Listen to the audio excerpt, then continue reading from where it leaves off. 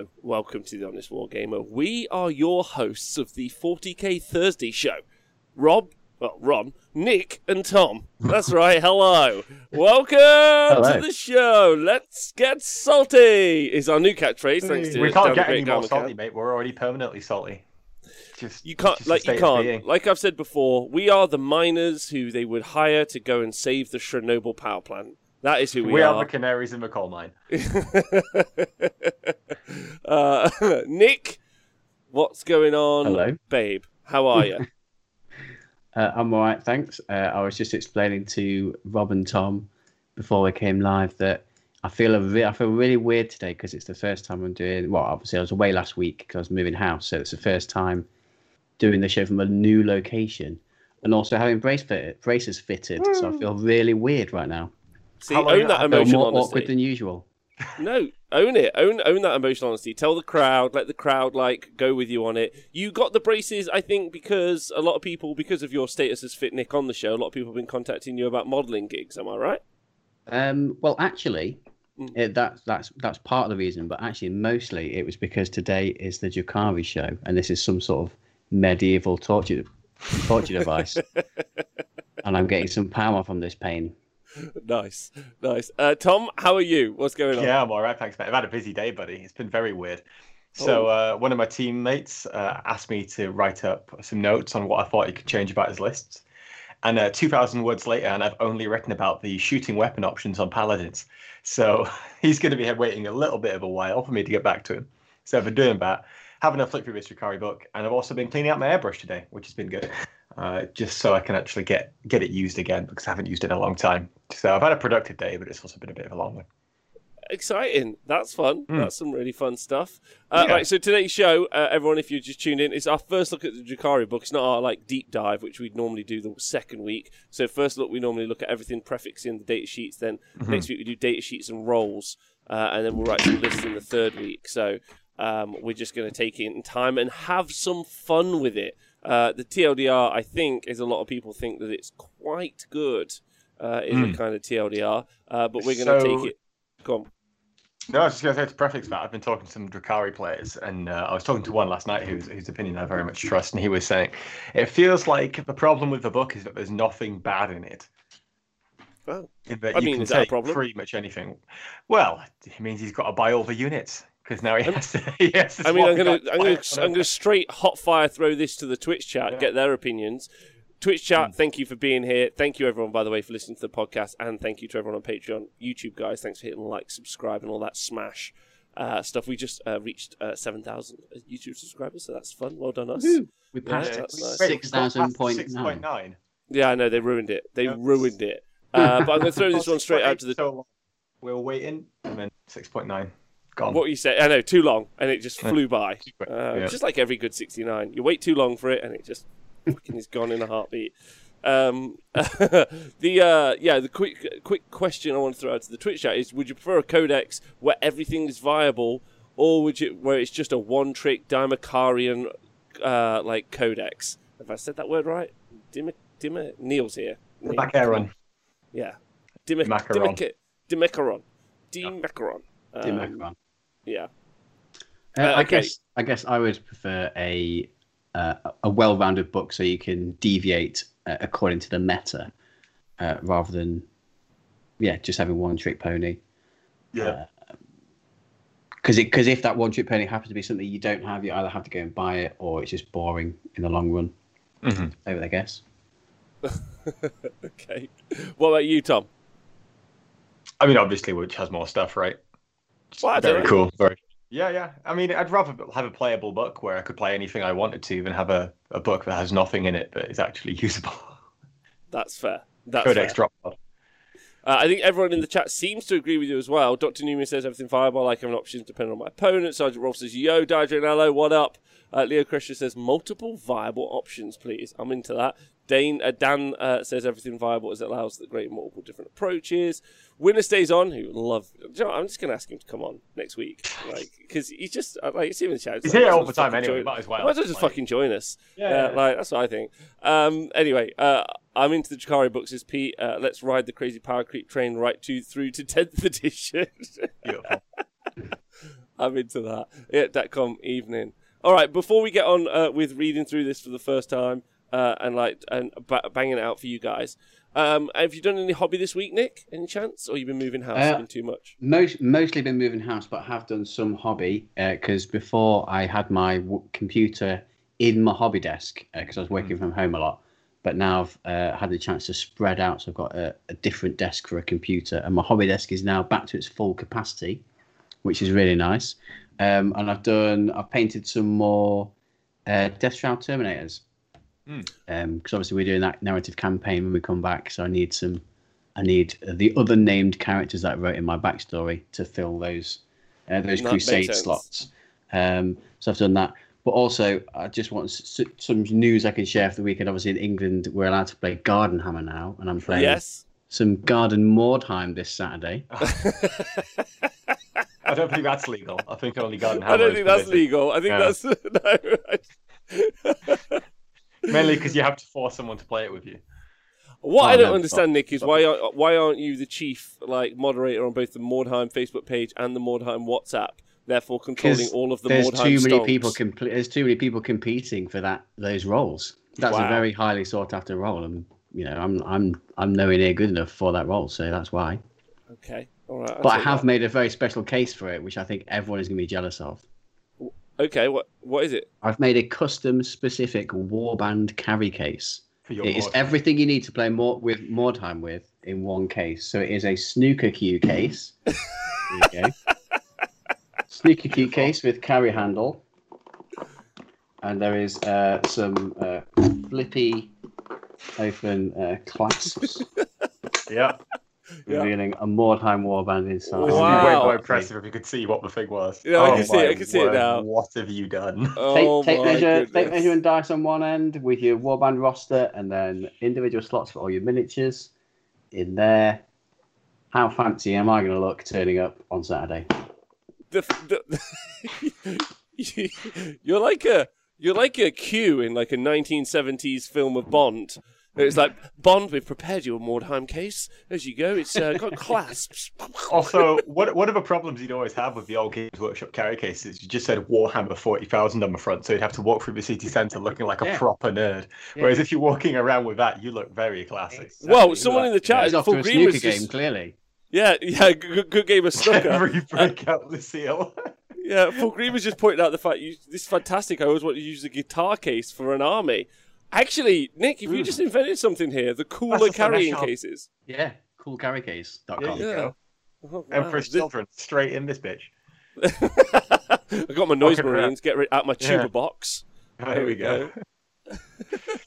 Tuba box is just for garden, because you just make a big noise and everything falls over. Yeah, that's true. Can I just thank Baron AJ in the chat for subscribing, resubscribing, Brian Spirillo for resubscribing, Wargaming Dad for resubscribing. I missed all those a moment ago. I just want to thank all of you guys. My Fedora carry cases were featured on South Park recently in their Tabletop Games episode.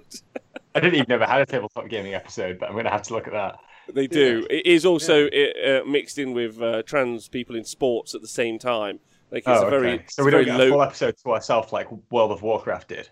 Yeah. No, to a degree. They didn't mention Warhammer at all, which is pretty amazing. But they were like, they mentioned Gloomhaven. Like, they mentioned quite a lot of stuff, actually. It was a great episode. Tom, you done any hobby this week other than sorting stuff out today? What you done? I played a game today against Space Wolves on retrieval mission with sisters. And I didn't roll a 5 or a 6 on my Miracle Dice until turn 3. So I'm just sat there like, well... You get to sit on your 3 objectives, and I get to sit on my 3 objectives, and we both hoard banner points, and you get Oath of Moment overtime, and I'll just trade you, and then we got a 10-10, so that was brilliant. It was a good fun game, to be fair, but it was just like Storm Shields, and it was another one of those lists where they had 3 ways of making me fight last. I had Murderous Hurricane on the Rune Priest, they had a Judiciar in there, and then they had the Armor of Russ, so it's very hard for me to charge anything. But I managed to get some creative things off, which I was quite pleased with. For example, I was charging Seraphim into a Judiciar, who is buried in a brick of Wolfguard, the 10 squad of Vanguard Vet Wolfguard. So I charged with Seraphim in, so he couldn't heroically intervene 6 inches into my Repentia and then stop them from fighting until last. So I charged the Seraphim in, then charged the Repentia in, and then he had no way to get the Judiciar into range of the Repentia. So Repentia just killed all this Wolfguard. And that happened like a couple of times. And that was quite a fun puzzle to work out. Other than that, I've been painting knights. I've gone outside and sprayed them all. Here is my last Helverin. Here he is. I'm just working away on his legs. I've ran out of blue, so I had to order some stuff from Games Workshop. It arrived in 2 days, unlike my Element Games order, which has been waiting for over 3 months. Wow. That's all right. But I'm waiting for some Vallejo stuff, so I don't know. What did you order off them? A GPU? Some of the well, my mate's still waiting on his 3090. You know the boxes of like the paint on like snow? Yeah. I'm waiting on some of that. I ordered that on 25th of January and it's still not come. But maybe that's just a case of maybe it's on the boat. Arriving. Yeah, they said it was going to arrive on the 17th of March, and then it hasn't. So I'm assuming it was somewhere in the Suez Canal. And then I've also been painting my Guardsman Marbo, and of course, as I always do with my Guardsman, I made him ginger. So I just need to finish off the base, and then do the orc head, and then the gun, and then he's done. I finished another guard shelf over there on the other side. So that is a lot. You've done a lot this month. Yeah. It's been good. So yeah, one of the things.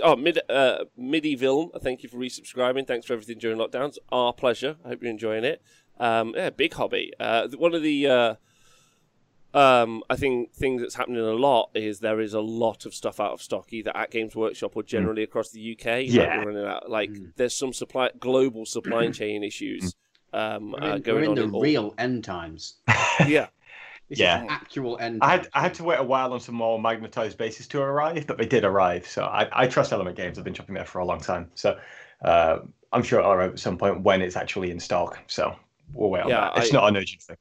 I'm quite concerned. I'm going to have to start painting all the terrain with just sort of roller, basically, and some flat up emulsion. Fire smoke grenades at the terrain and then varnish it. If anyone is interested, I've said this before again, but if anyone is like looking for like Games Workshop like spray paints and there's none available, I can't suggest Montana like graffiti spray cans enough. I've been using them for all the terrain I've been doing here, and it goes on really nice. It doesn't sometimes you overspray stuff and it goes on quite thick. I don't find that to be the case. It's a really nice undercoat and it's worked really well so far for me. I've used a purple for my Death Guard bases, like just a graffiti spray paint purple. It's really nice. Okay, did you know what brand and cheaper as well? 1 sec, I can grab it. Okay, yeah. So I've been using Montana specifically because that was suggested in the YouTube video. So, and Gabawaki says Halford's plastic grey primer is also awesome. There you go. So there might be some options. Oh no, I think Nick has maybe knocked his camera. It's just turned into a disaster. It has. But can we hear him? No, it's all right. Well, you're back, Nick. We're all good. Yeah, it's a Cobra can. Cobra can with a K. Cobra can, yeah, with a K. Oh, made by the Kardashians. No idea. Could be. But I think it was £5-ish on eBay. So that's pretty good. Not eBay, Amazon. Sorry. Okay. All right. Well. Yeah, it's good. How did you find it? Did it work nice? Was it like it takes longer to dry than usual, but it was really good. Yeah. Yeah, same. That's what I thought about mine. Yeah. Cobra because it's cooler. There you go. All right. My hobby this week, if anyone's interested, real quick. Is it 3D printed terrain? Yeah, it is.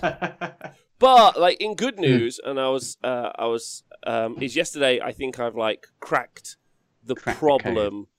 Crack the code of like creating functional / also functional / good looking terrain, which has been kind of a problem. It's like it's a bit of a halfway house solution. I mentioned it on the show earlier today, but I think what we're going to have is we're going to have 4 boards, which are going to be 8 Ls plus whatever additional thing it'll be, and then we're going to have 4 boards, which are going to be instead of Ls, we'll have crates. Because the crate keyword's obscuring and also impassable. Is the crate keyword? The only big difference is that it isn't really breachable. And also you can't like dig yourself into a corner where you have to go all the way around to see something. Yeah. Chemex in the chat we're talking about spray cans. The reason I got into spray cans was because of the YouTuber being suggested in the chat by Chemex, which is Marco Fizzaroni or something like that. But Marco has a whole video getting the right spray caps for graffiti cans and how to spray them, so that's worth a watch, especially in these times. And also it's cheaper. I don't know how much your eBay can was or Amazon can, Nick, was, but because I've got a local spray can shop across the road, it was only £4 for mine, 25p a nozzle, so it's fucking bargain. Yeah. Was yours about the same? Yeah, about fiver. Yeah, Oh, yeah. So pretty similar. Yeah, Marco Frisroni. That's it. That's who it was. Mm-hmm. So yeah. Anyway, so yeah, like you said, Tom. So we talked about this quite a bit, and like me and Tom had like a phone call yesterday where we talked about it for a while. And normally on a WTC board, Nick, I know you know this. I'm just telling everyone, is there's 8 L's which are breachable and obviously also obscuring. Mm-hmm. And then there are 4 other things: forests or crates or grates is the other one, which gets often forgotten. The circular grate. But we're going to turn 4 of the tables are going to have, instead of 8 L's, they'll have 8 containers. So instead of them being breachable, they won't be breachable. And I'm just kind of dropping this on you now, Nick. I don't know what your thoughts are on that. How do you feel about that? My instant reaction is, why not have... So you're kind of having, it's like a 50-50. 8 of this, 8 of that. Is there no room for like 4 of that, 4 of that, and then what? So a 2 that are mixed. So a mix of the 2, if that makes sense. I don't know, like what the numbers would be. So you've got like 8 L's and 8 crates. Could you have a board with 4 L's and 4 crates? Plus so the problem is like finding files that make good L's, because L's are a very specific dimension. If not at like they always have to be like a half of a building. Like there isn't really any other fucking, like there's no naturally occurring L shape. So like it's kind of like half or even half. You could do half a cliff, but I haven't found a file for half a cliff, I guess. But there would be an option to maybe do like 4 L's, 4 crates, 4 forests, and 4 grates if you wanted. I think the main focus at the moment is to try to keep... It feels like 8 pieces of obscuring terrain is very important. So it's like, if you have 12 pieces on a board, you have 8 that are obscuring, and then you have 4 of something else. And you can mix those 4 up, but do you know what I mean? Like that feels like it's a fundamentally important part, because you can create like the right zones, I think, with 8. But yeah, that's my general kind of consensus. But you're right, and I think there's also like some strengths and weaknesses. Like me and Tom talked yesterday, I think infantry on foot get a significant bonus with L's in existence, because they can walk into the volume of the L and then kind of charge through, and it's breachable. Yeah. And it's a little like I think it's good. Go on. Yeah, I think it's good that infantry have that bonus and a benefit over vehicles, but did they need that in the previous edition? Like, infantry to me seems much better than vehicles now. Do they still need the same? Do they still need all those ruins to have? Do they still need that advantage over vehicles now? Or do vehicles need the boost by them having more things to slow them up? Well, I think that's the conversation. That's what me and Tom talked about in detail yesterday. Like, is if you significantly change like what's of it, like if there aren't 8 L's but instead 8 obscuring. I think I saw Logan say earlier in the chat, like obviously like jump pack infantry much more favour that. They do better than on foot infantry. So Vanguard vets already go up and they're already really strong. Sanguinary Guard get better. They're already strong. So it's interesting. That's why I think we discussed yesterday splitting the gaming center, or the arena, into 2 sets of 4, really, so that there's and I think that even works quite nicely for team events if we did it so it was 2 and 2.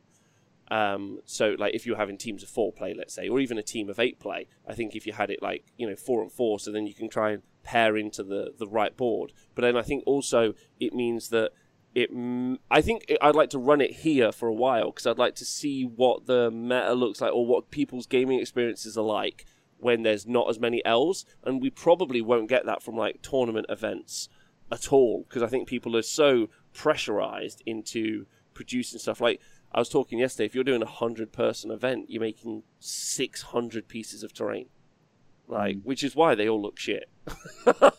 Yeah, exactly. So it looks like it just looks like crap, right? That's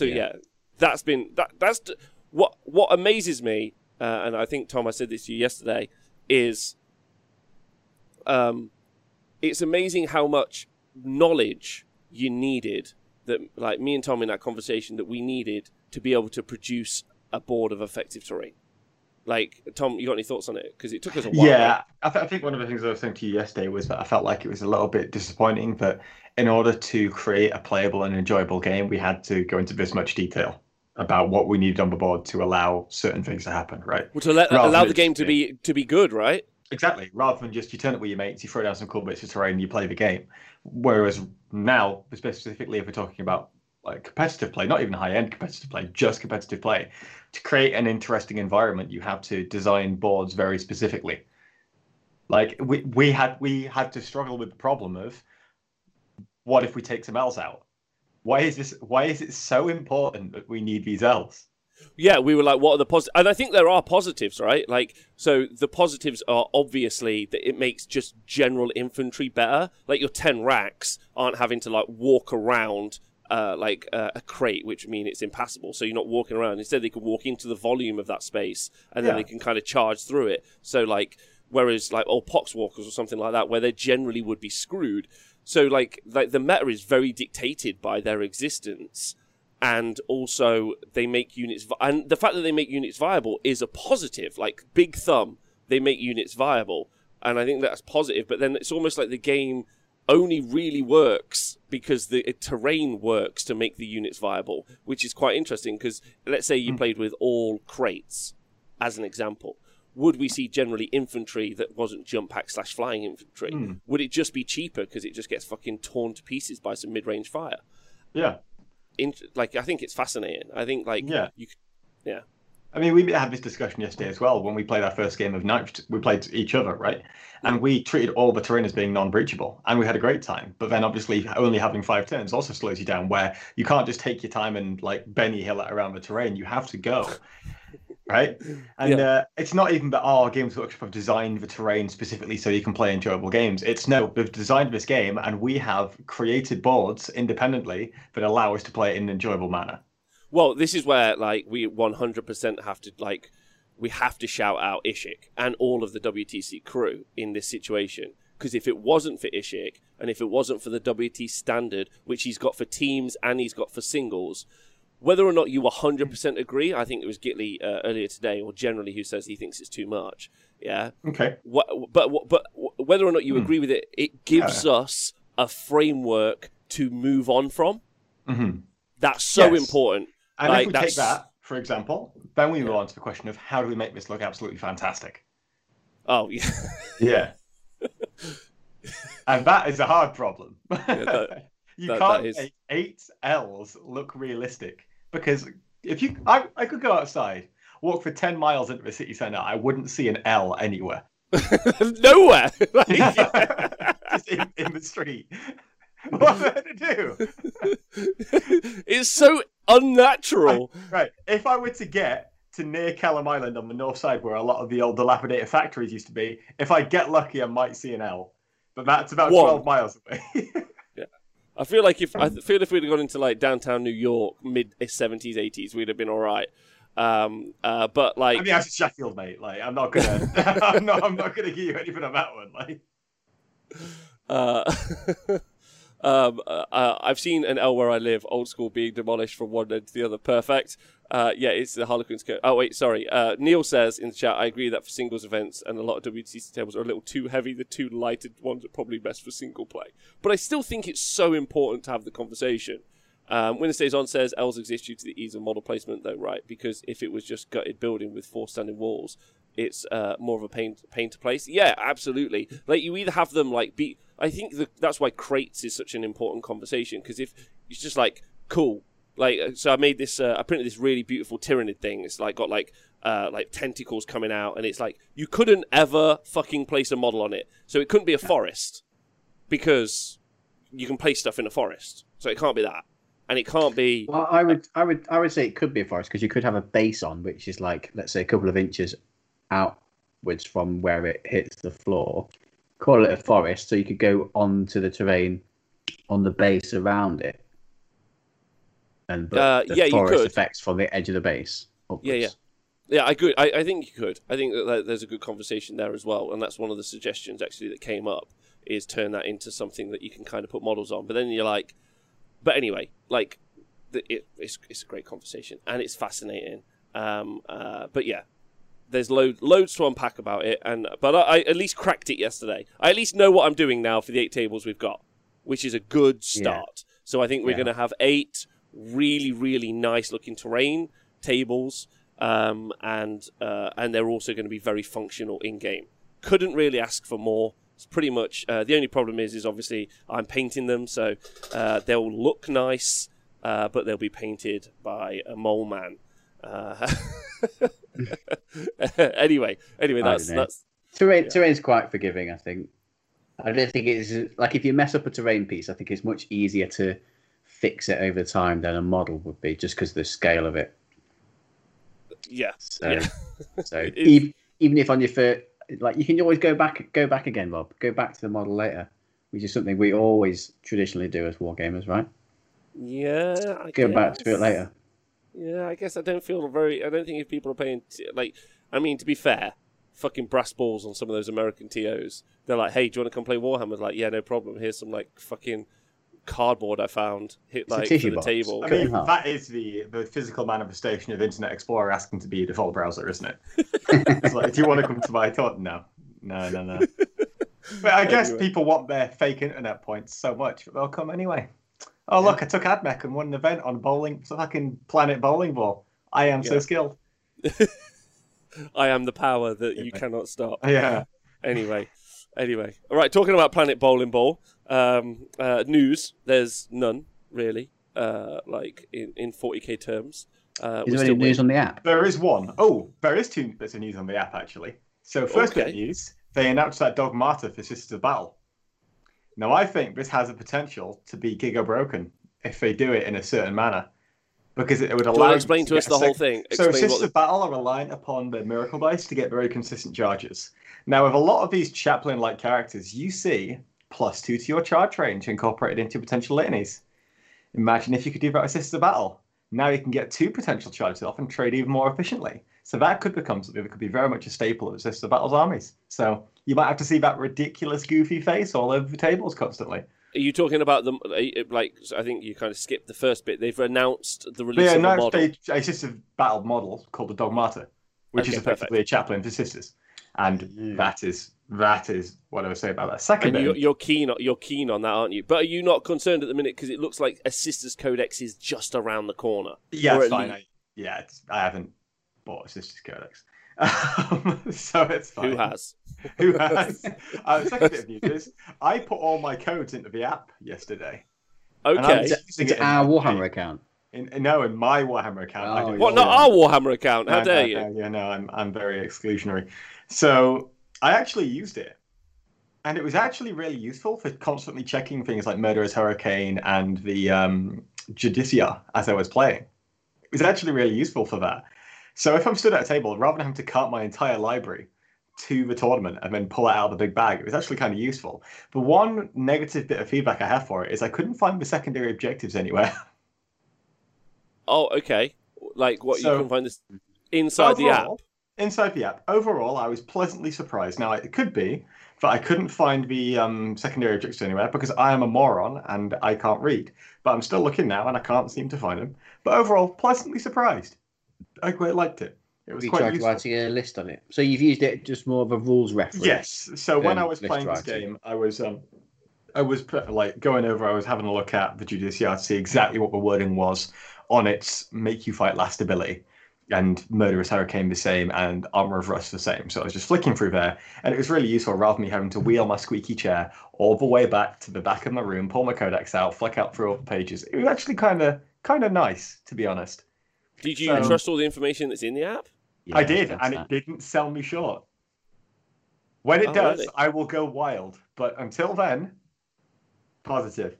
Okay, wow, okay. I would still like everyone to just... When it stays on, they aren't in there. That's very sad. Yeah, positive app experience on the Honest Wargamer Heresy. I would still personally think no one should ever download it or use it because they don't deserve... Like, they haven't... There's nothing in the past, like... So, here's my thing. I'm not giving them any money.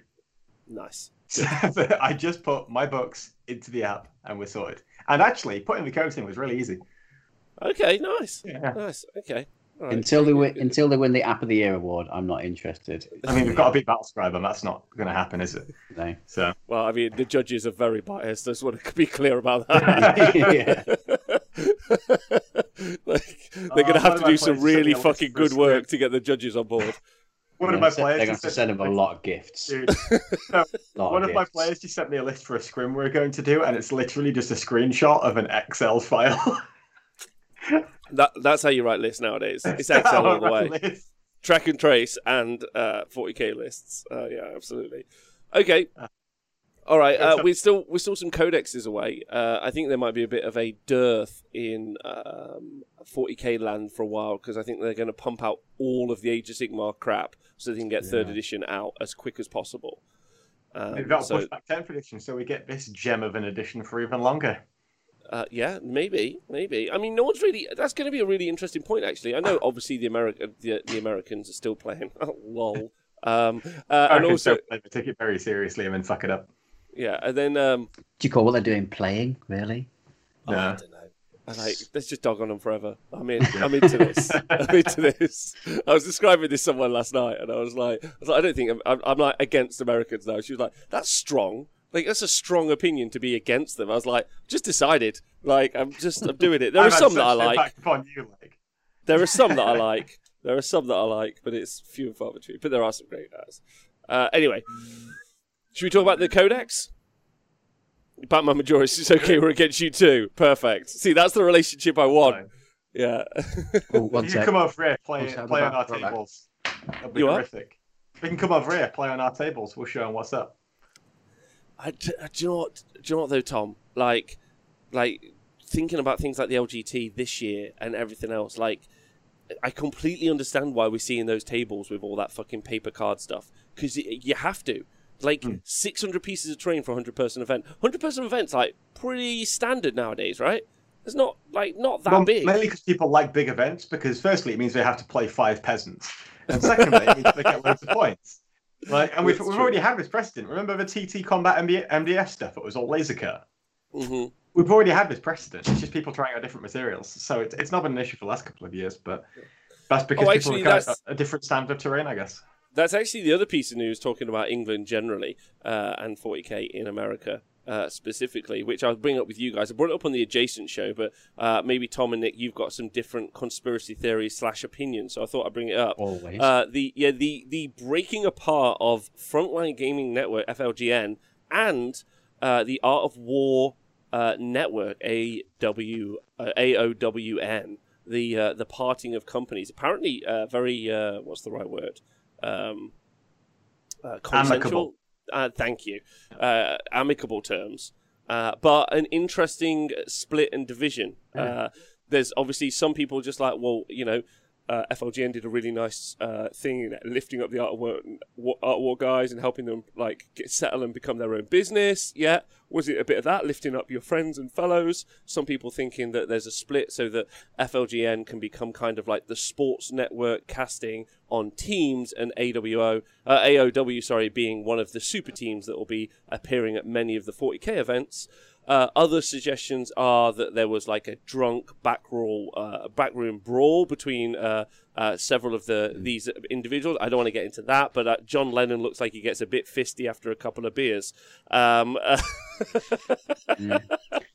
heard it was people more aren't about going to know what the you're demands they were making, the Art of War guys. I heard they were making a lot of outrageous demands and like wanting free tickets for all these events. In it. Wanting, like, you know, Maltesers in a jar when they get there and all sorts. Yeah. Okay. TJ Lanigan has left Art of War also. Wow. I heard he didn't like Death Guard, and then when Death Guard were like Giga broken, his credibility took a bit of a hit. TJ's fine. He turns up to every tournament in a suit. It's great. Even in Serbia, suit. Doesn't care. Doesn't faze him. Loves it. I heard they wanted a bowl of Maltesers with no chocolate on them, so they decided to leave. Pay-per-view for like Gaming vs. Art of War would be top viewing. Okay, so only yellow M&Ms. Do not take this. Like, would you pay to see a grown man assault a child in the street? That would be Art of War assault in the FLG guys. Just straight kicking the shit out. Yeah. It's funny sometimes when I type in Art of War into like YouTube or something, and then I'm like, it's like Shun Tzu's Art of War, and I'm like, no, Art of War 40k for fuck's sake. Like, this is what I'm looking for. Nanavati said he wouldn't go on stage unless I got him a bowl of blue M&Ms.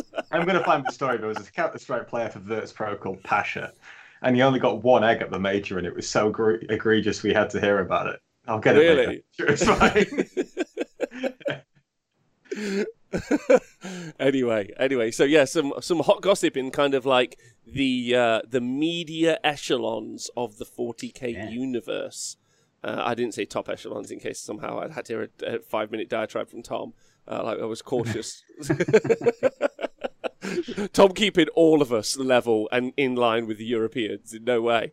All right, yeah, because I thought that was interesting. I've got the Pasha tweet. I've got it. Here it is. I'm going to read it out. Okay. So can you give us context for the tweet before you read it out? Okay, so basically there was a big Counter-Strike event. A player for one of the teams, Virtus.pro, one of the Polish players, one of the best teams in the world, on Twitter, you get the breakfast paid for by the event organisers. And Pasha goes on Twitter to say, "I'm a person who will almost never complain about an event condition, but when they say you can only have 2 eggs for breakfast or there is no more chicken, I'm getting angry." So he's crossed them, haven't given him any chicken or enough fucking eggs. Fucking brilliant. That's what I think it is. That's what I think it is. Yeah. Can we normalise something as well? I don't get any breakfast with my events. Fuck this game, I'm out. Well, this is what I want to say. Can we normalise something now in the future? Because I feel like, with the Honest Wargamer, we were great, I feel, when events were a thing. We were intense on our reviews. It was like, you went to an event, I was like, Nick, what were the tables like? What were the hand dryers like? How was the food? We covered the important subjects, food, hand dryers, etc. Yeah, loads of like cues. How was the organisation done? Like important questions. I feel like, and we don't. I want more of that in the future. I want some normalisation because, like, again, thinking about terrain yesterday and these poor bastard TOs who have to make 100, 200, 400 tables worth of terrain.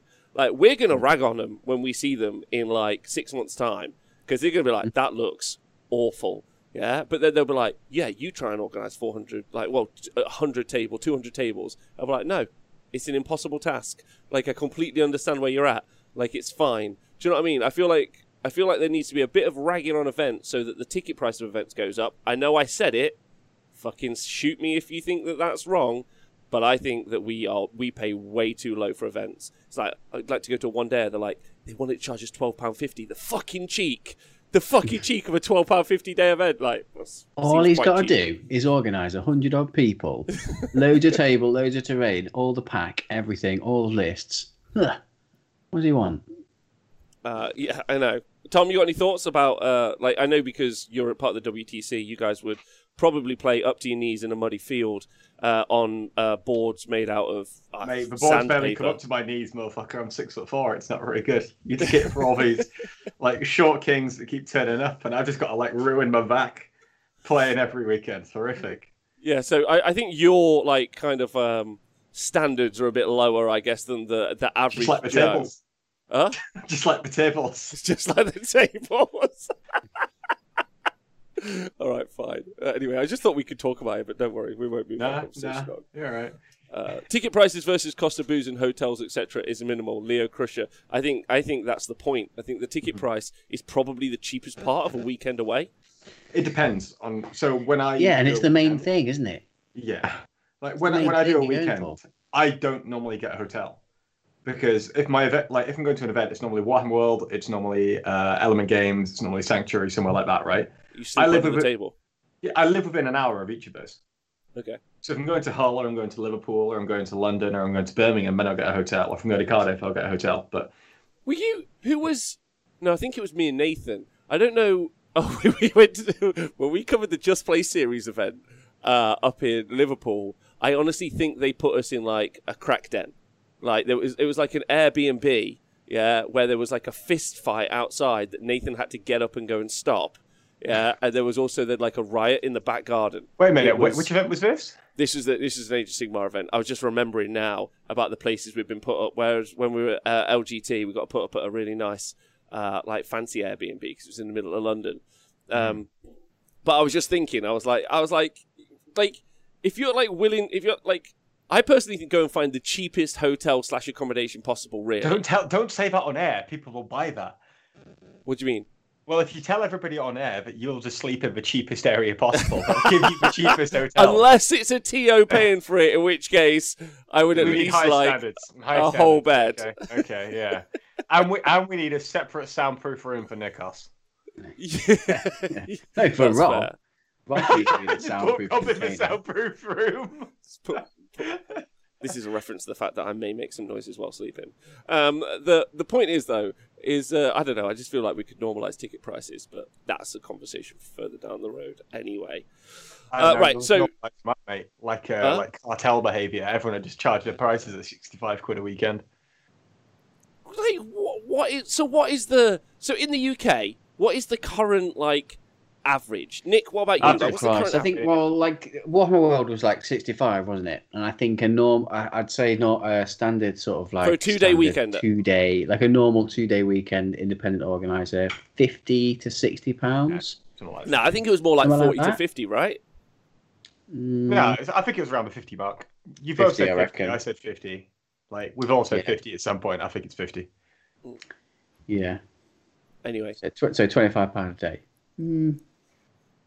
Yeah, but it's for a 2-day. I'm happy to do that. You've got to give up like 2 days of your working time as well, rather than just 1 day. Like your entire weekend's wiped out there. You need something in it for yourself, don't you?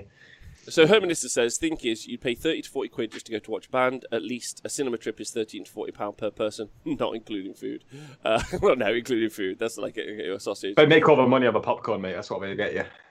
Neil Kerr says, I used to charge £50 for 2 days at Warhammer World or Maelstrom, including lunches. That was 10 years ago. Surely inflation. Yeah, it was regularly about 65 to 70, and that would sell out every time. Like it was just sold out flat with like 100 people. LGT is 50. Says yes, meatballs. Wargaming Dad says, I think I paid £35 for 2 day at Biggs. And also, there's been a question in the chat. What's Tom drinking? Tom, what you got yourself a cheeky rev off? Doesn't matter, mate. Tom's become a bit of a wino over this period of time. I want everyone to know. Depends what's Got available. a drink to get through this edition. Mate. I do. Neither the shit is my wine drinking phase. Everyone else develops like a new hobby through lockdown, like caring for an allotment or painting miniatures or whatever they're doing. My new hobby is alcoholism. Let's all keep an eye on that. Bobo was 60. No, I think 60 feels right, but anyway, we can talk about this forever. But that's not what we're here for. Let's get on to the actual subject. You've been here 45 minutes and we haven't even started talking about Drakari. Because that's not what we're here for. We're like community representatives. We talk about all the issues. We discuss them together. Like we're more on the bro end than the information end some days, which I think is because we deep dive information. We don't just gloss over it like it's just like nothing. So I do 3 shows on a single book. Right? Okay. Yeah. Everyone else is a coward. We need to with the number of rules this book has got. Nikos? Way! 123. Oh! 123 rules. Nick, what do you define as rules for the people at home? Anything like a warlord trait, a relic, a stratagem, a detachment ability, or like a common ability for a detachment. Anything like that. Okay, yeah. So, but Psychic not the data powers. sheets. They're separate, Nothing right? on the data sheet. No, they're not included in this. So, just give us some sort of headline information. So, Space Marine Core Book was how many rules? Do you remember? Oh God, I can't remember. Around 100, I remember something Death like that. Guard. It was like 87 for Death Guard, right? For context. Yeah, That's Death some book Guard's like as well. 89. Yeah. So, there's like 40 more basically in this book versus the other, which kind of makes sense because really it's 3 armies, right? Yeah, I mean, it's it's a bit weird. We'll go through it, and it's kind of easy to understand. But it is 3 armies, right? It's Homunculus Governs, it's Witches, and it's also Cabals. I'm So, also very glad they didn't make them supplements. Yet. That would... Tom, get the wine out. TM. Mate, I'll stop him with a glass and get him a bottle if they make them supplements. I hear that War Machine's pretty good. Yeah, great. It's okay. Yeah. Only a month to go until Rome Total War Remastered comes out. Tom can sip his wine. But yeah, Death Guard was something like 87. I think Nick's still looking for the Marine amount to give you some indication. But I think, can I just say Probably before we get into the book, that the book I think is both great because it is really 3 armies, but it also suffers for it being 3 armies, which is where I felt the last edition, 8th edition, that we saw Drukhari play, like the Homunculus Coven's stuff was so significantly strong. It was so good, Grotesques and Talos, etc. Obviously, you would have people dip into everything else, but really, the witch cults weren't really seen, and I would argue that like there's as many data sheets in the witch cult side of this book as there is in a whole Harlequins book. Maybe. But Harlequins gets its own love Harlequins forever and ever. If Destroyed still true, but it being a book of 3 armies kind of means sometimes I feel like the internal parity can be quite hard done by. I would say. I don't know if you guys got any thoughts on that last edition. What, Dark Eldar in 8th edition? Yeah. I felt like they were very one-dimensional because it was very much like, here are the builds you take. Here's a bunch of Talos, and then here are a bunch of Ravagers with real ones to hit into win. That's it. And then you would get later on people taking Grotesques when I believe terrain was reworked slightly. Because they can go into buildings. And the magic boxes and what have you. Yeah, and they popped up for a bit, but otherwise it was just Talos. And they did their thing. I mean, either you could deal with it or you couldn't, and it wasn't a particularly unique army or an interesting army. And maybe I had a couple of tweaks here and there with like racks or what have you, and bigger squads of racks, but that was about it. Okay. Just so you know, Logan's going to come on next week. He's got some thoughts on this, and we're gonna throw him on the show next week. Sounds good. Next Thursday to he wants some thoughts on it. So we will. We're just going to do more of a read through today, so it's probably more opinion piece next week than it is today. So, like we've talked about, the army's kind of split up in 3. You've got Cabals, Witches, and Homunculus Covens. I don't think that... and you can also do Real Space Raiders as well. But there's no point. So I can explain this. I can explain this very quickly if you want. Yeah. So Drukhari detachments gain 2 rules. They gain the Raiding Forces rule and the Weakling Kin rule. Neither of those are particularly exciting. And the first one, Raiding Forces, is if every detachment in your army is a Drukhari patrol detachment, you can change the CP cost of those detachments to 0. And we'll talk about that a little bit more when we get into the Real Space Raid detachment. Yeah. And then it also allows your Cabal, Witch Cult, and Homunculus detachments to gain a Drukhari obsession, and this is your equivalent of a craft world or a Space Marine chapter or something, but you take it on a detachment. So like, this is my detachment of Evil Sons. It gets +1 to advance and charge. It's basically the same thing. Like, this is my Homunculus detachment. It gets these rules, blah blah blah blah blah. Okay. Mm-hmm. The second rule is Weakling Kin. Now, Weakling Kin effectively just allows you to when the rule of 3 dropped, it also dropped alongside a rule that said you could not take a detachment of X keyword, right? So you couldn't take an Eldari detachment, or you couldn't take an Imperium detachment where you take like a Space Marine character as your HQ and then some Imperial Guardsmen as your troops choice, right? This is just a continuation of this, where specifically it says you cannot include Drukhari and non-Drukhari Eldari units in the same detachment unless those units have the Inari keyword. So that just continues that. Now, onto the Real Space Raid.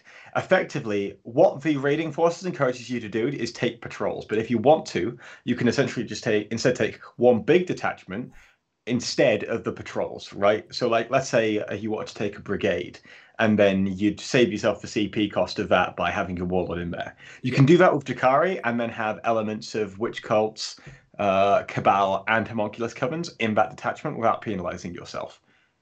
Makes sense. Yeah, so you can either go big or 3 littles, if you want to, or a number of littles. And that is effectively how that works.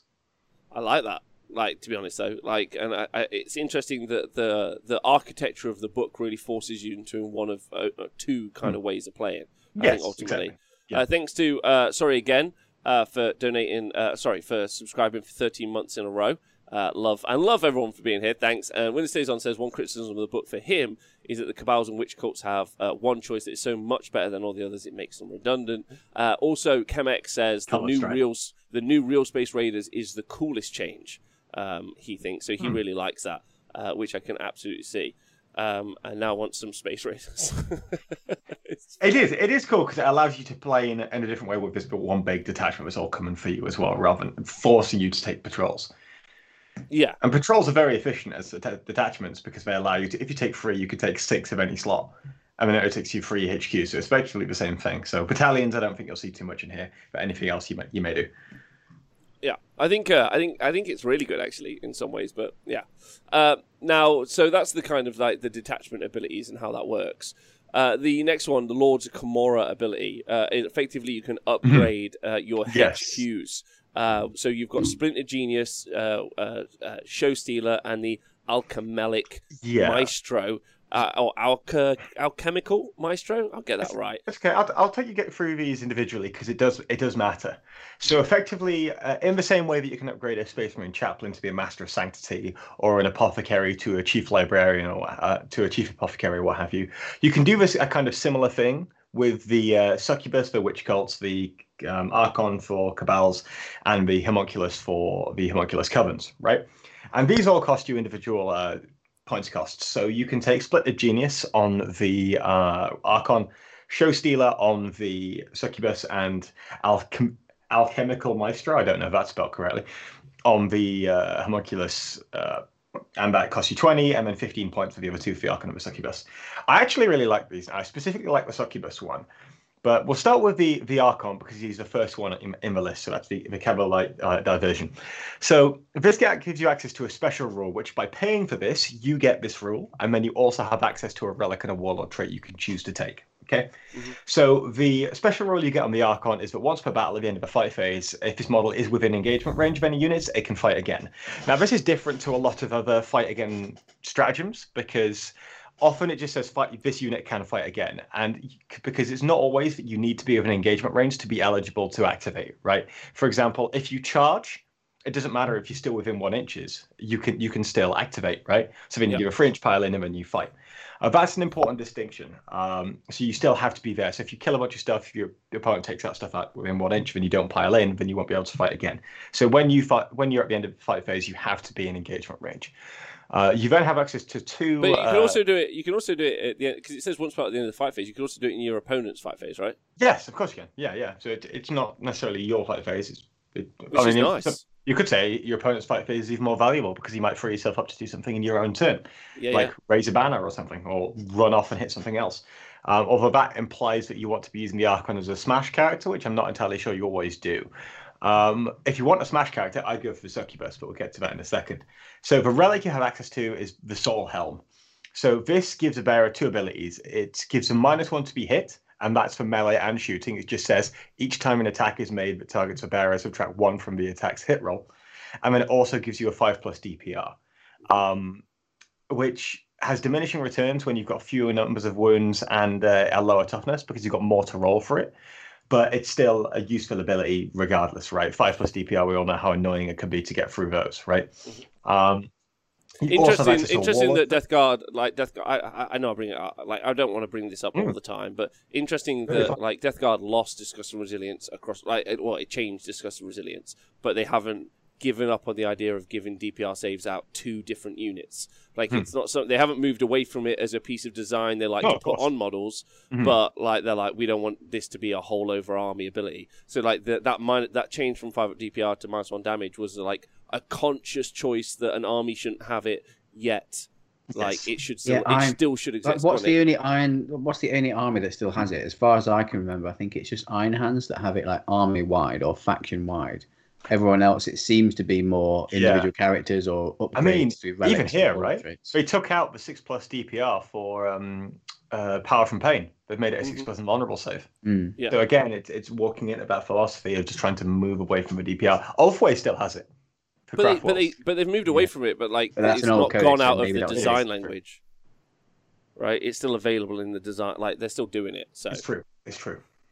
Yeah. Okay, and then just to finish off the Archon, your warlord trait that you can take is the Consummate Weapon Master, which is +1 to the damage characteristics of all your melee weapons, and that excludes relics, so no comboing that there for your army. But it's one of those where you need to see the rest of the warlord traits to understand where it fits in. It may be the best one. I don't see it as being particularly useful because again, it ties into that idea that you're making the Archon a smash character, which I don't think you necessarily are. What you are making a smash character though is the Witch Cult Spectacles. That's the Succubus. So by spending 15 points, you can give your Succubus the Show Stealer a special rule. Sorry, so we're just talking about ignoring kind of the access to the warlord, the relic warlord traits, and the thingy. So that 15 points, if I wanted to spend it on my Archon, is a once per battle fight ability. Yes, like correct. if I ignore everything else. Not that I'm going to, Yes. but just okay, all right. Yeah, it's like spending £5 to get into the bar, and then they have some kind of like unique drink, right? I don't know. Then you've got to spend the money again. Show stealer. So I really like this, and there's a reason. I love this because I've Yeah. been talking about it for like a week and a half now, solid. The reason why I really like this is because I'll explain to you what it is, and I'll explain why I really like it. So, each time this model makes a consolidation move, it can move an additional 3 inches, and it does not have to finish this move close to the closest enemy model. So you fight, and then you just move 6 inches wherever the fuck you want. Now, this is really good for 2 reasons. Firstly, you could pick it up and you could hide, but you're a succubus, you're probably not going to want to do that. What you're instead going to want to do is you're going to want to move it so it's not able to be hit in melee, and then you fight again, which is something Harlequins make a lot of use of, right? So you'll throw in 5 troops, you'll charge 2 units, but you'll only really like go and hit 1.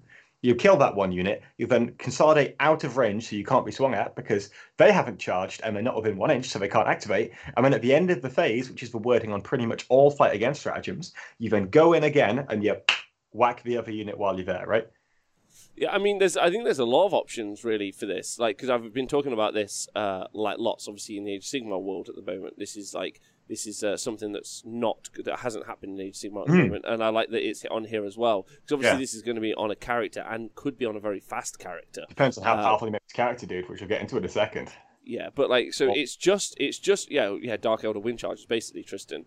So it's really good. So not being able to, it does not have to finish this move close to the enemy model means it could just move out of combat as well. Yeah, exactly. So, it could go behind a building. It could be go behind a ruin, and it's just I think it's really good.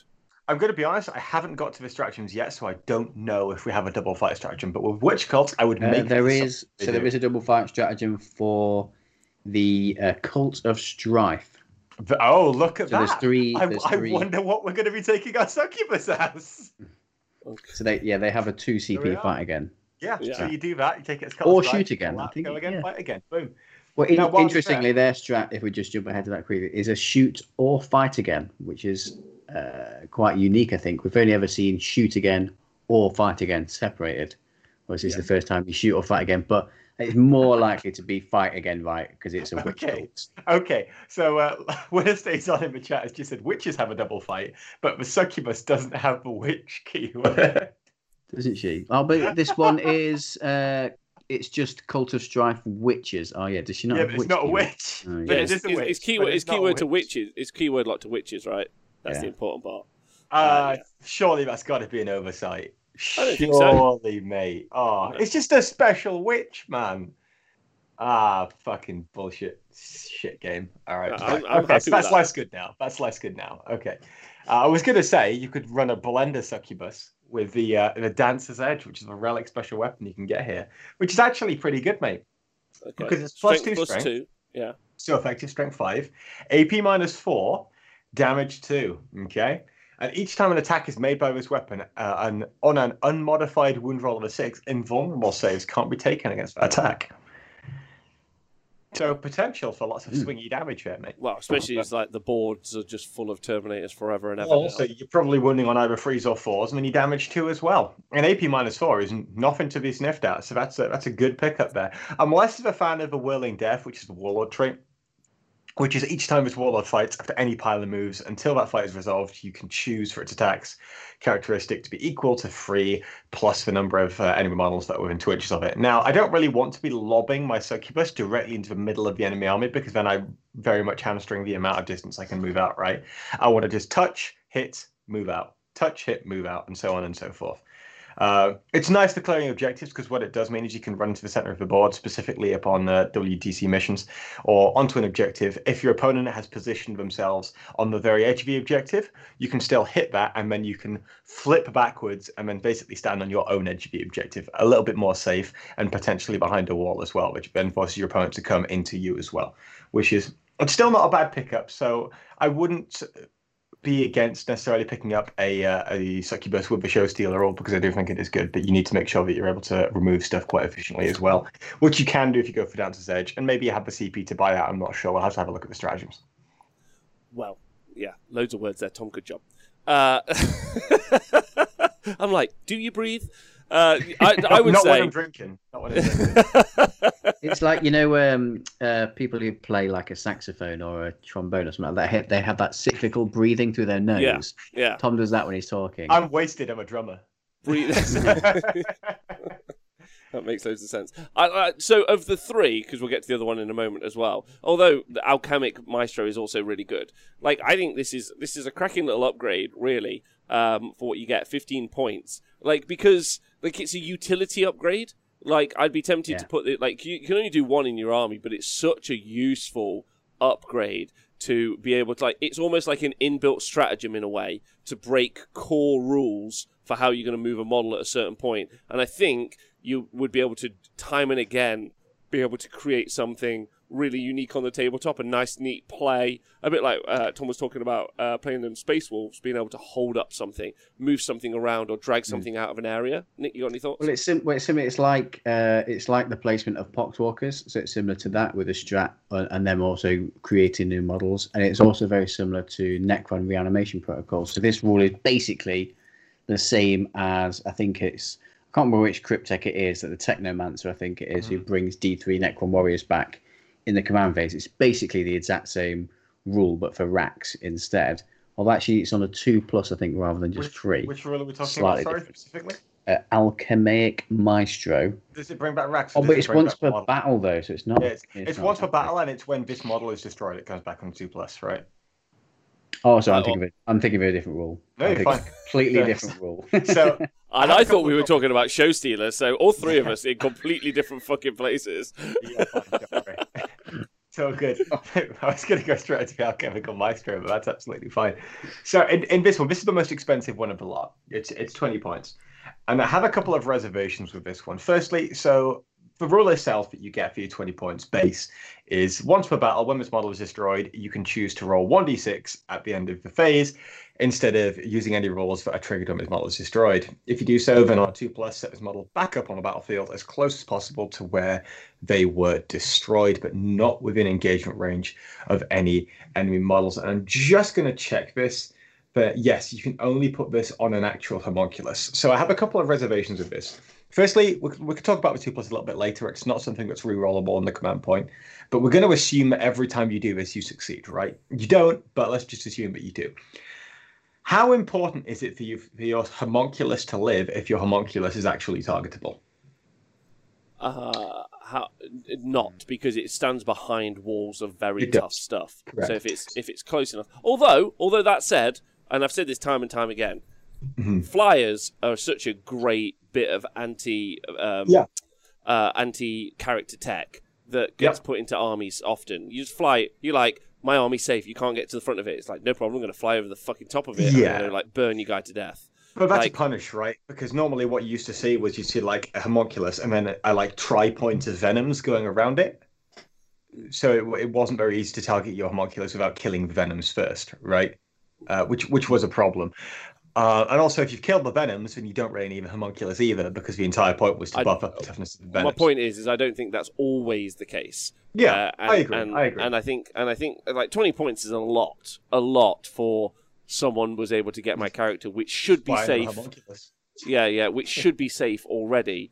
So I and agree even if it is surviving, if something's gone in, and I'm imagining the thing that's gone in and kill it is like a tough combat unit. It's probably going to be 2 models anyway, and the character's not objective secured. If you're on objective, it's not going to make that much of a difference unless there's a unit nearby that it can provide a massive buff and benefit to. Then it may be worth it. Yeah. But... The only exception I can think of is long bomb charges, right?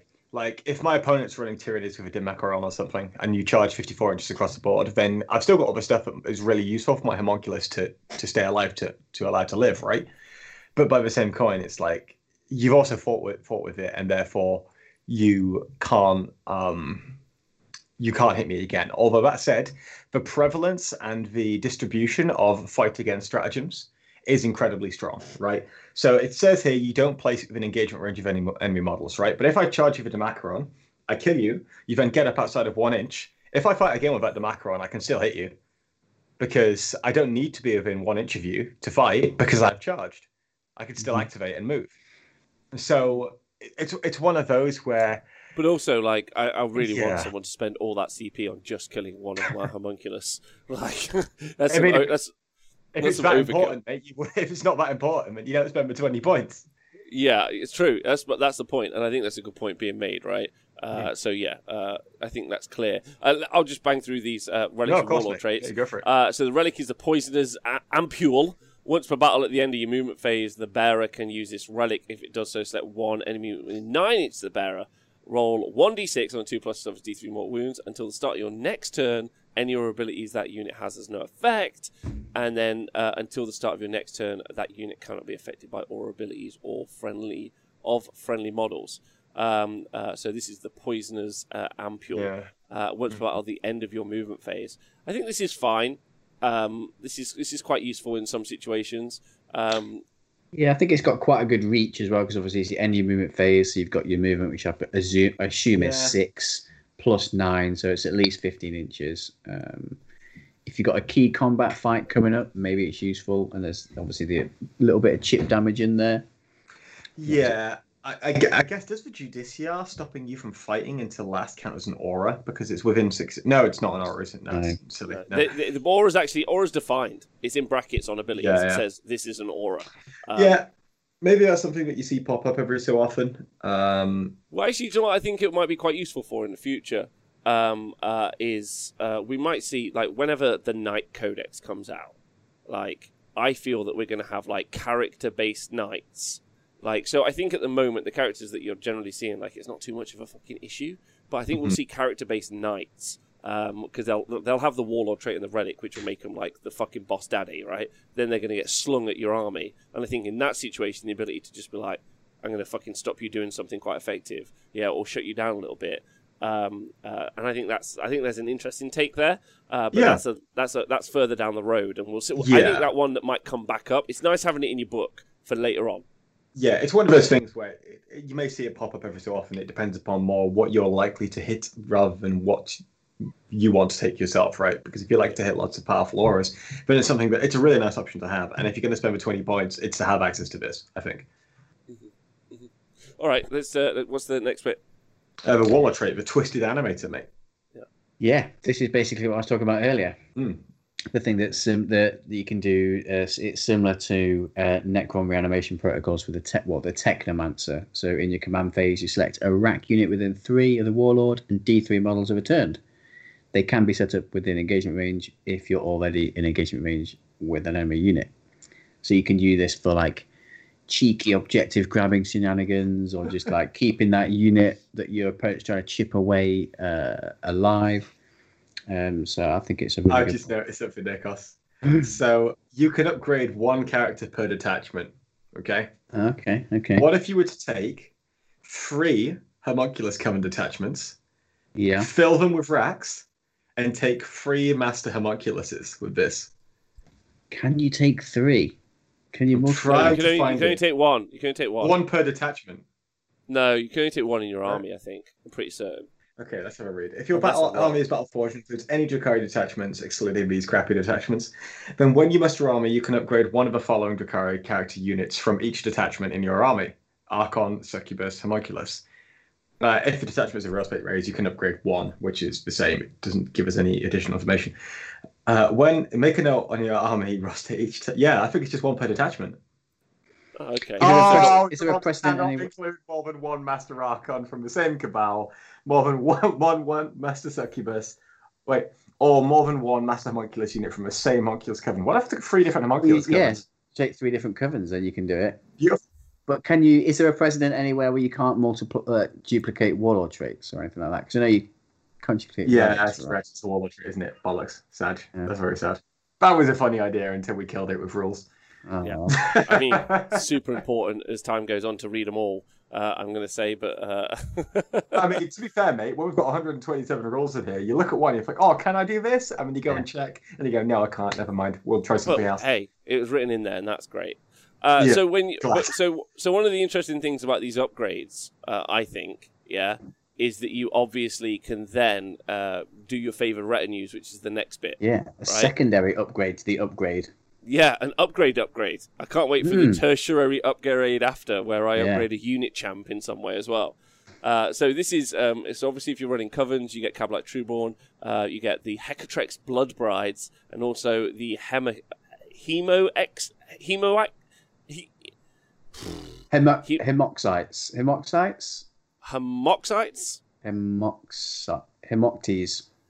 Hemoxites? Yeah. There we go. What do you think, Tom? Go for it. Sorry, mate. I'm just going to have a quick look if that's all right. When do you guys go first? It's just mainly the name. We just want you to say the word. Can you say the word? Hemoxites. Mate, I was doing something. I was reading one of the other rules, like Hemoxites. Hemoxites. There you got it. There you go. Okay, there we are. Carry on, everybody. So, so you can upgrade. Basically, you can upgrade a unit of Cabalite Warriors to a unit of. This is an in addition upgrade. Correct, Scrunny here. Get ready for some 40k in additions. As many as you can get.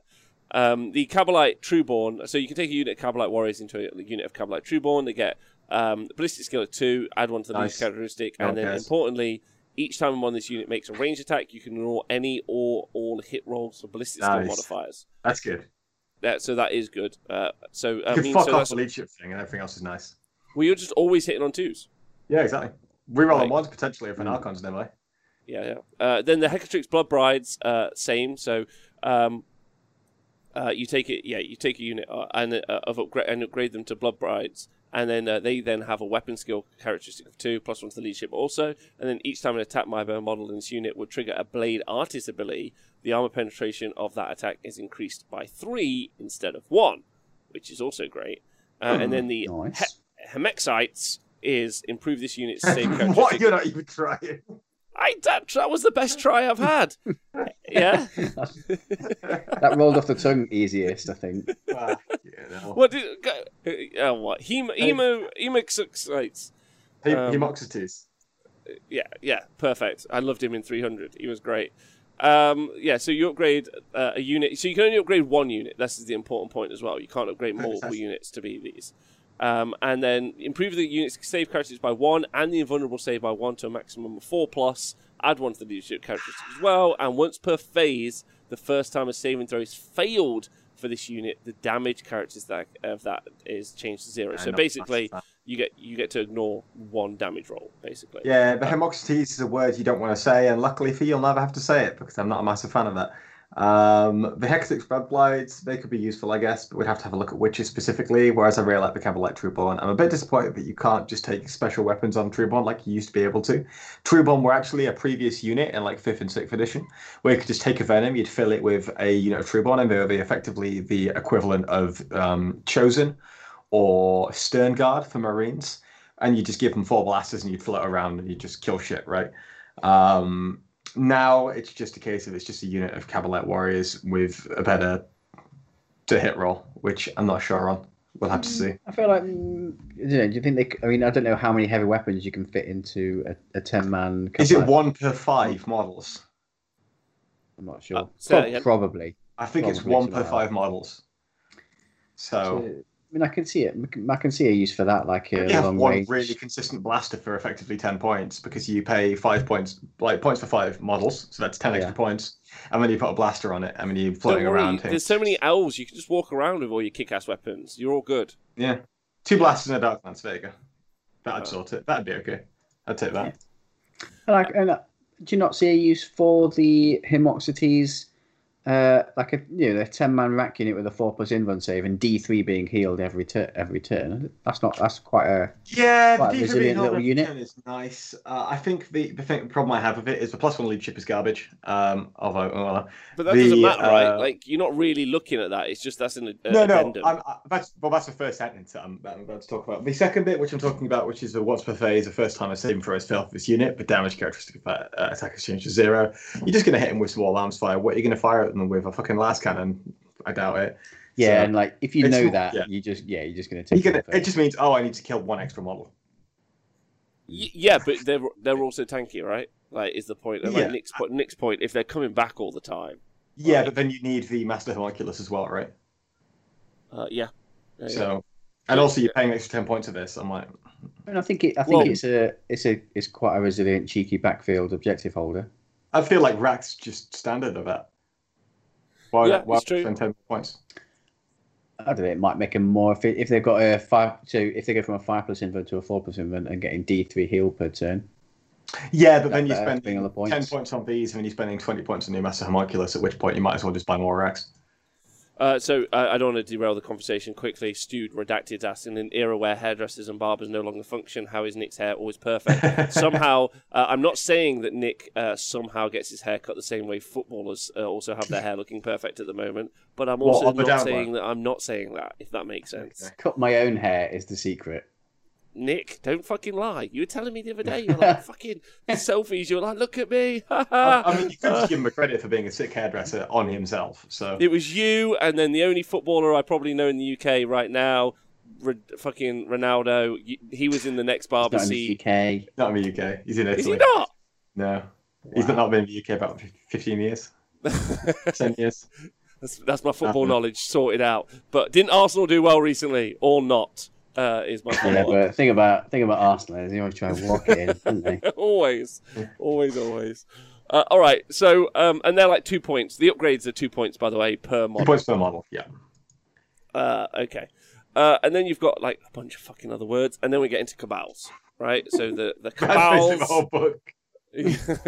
Fuck ton of words in this next page. page 53. A ton of words. I know you're asking yourself, Rob, how can you possibly know it's page 53 without a book in your hand? I'm a fucking mimetic genius. I've somehow remembered it all. Cabals. Do you want to take us through cabals? So I've tried to read all these words. So if I go through the Drakari, cabals, and cults and covens page, which is page 53, it literally says a bunch of words, and now it's bamboozled me. So it says Cabal, Witch Cult, and Homunculus Coven Obsessions. Or you could just write Obsessions, Warlord Traits, and Relics. So basically, if it's a Witch Cult, Cabal, or Homunculus Coven detachment, you can give it an Obsession.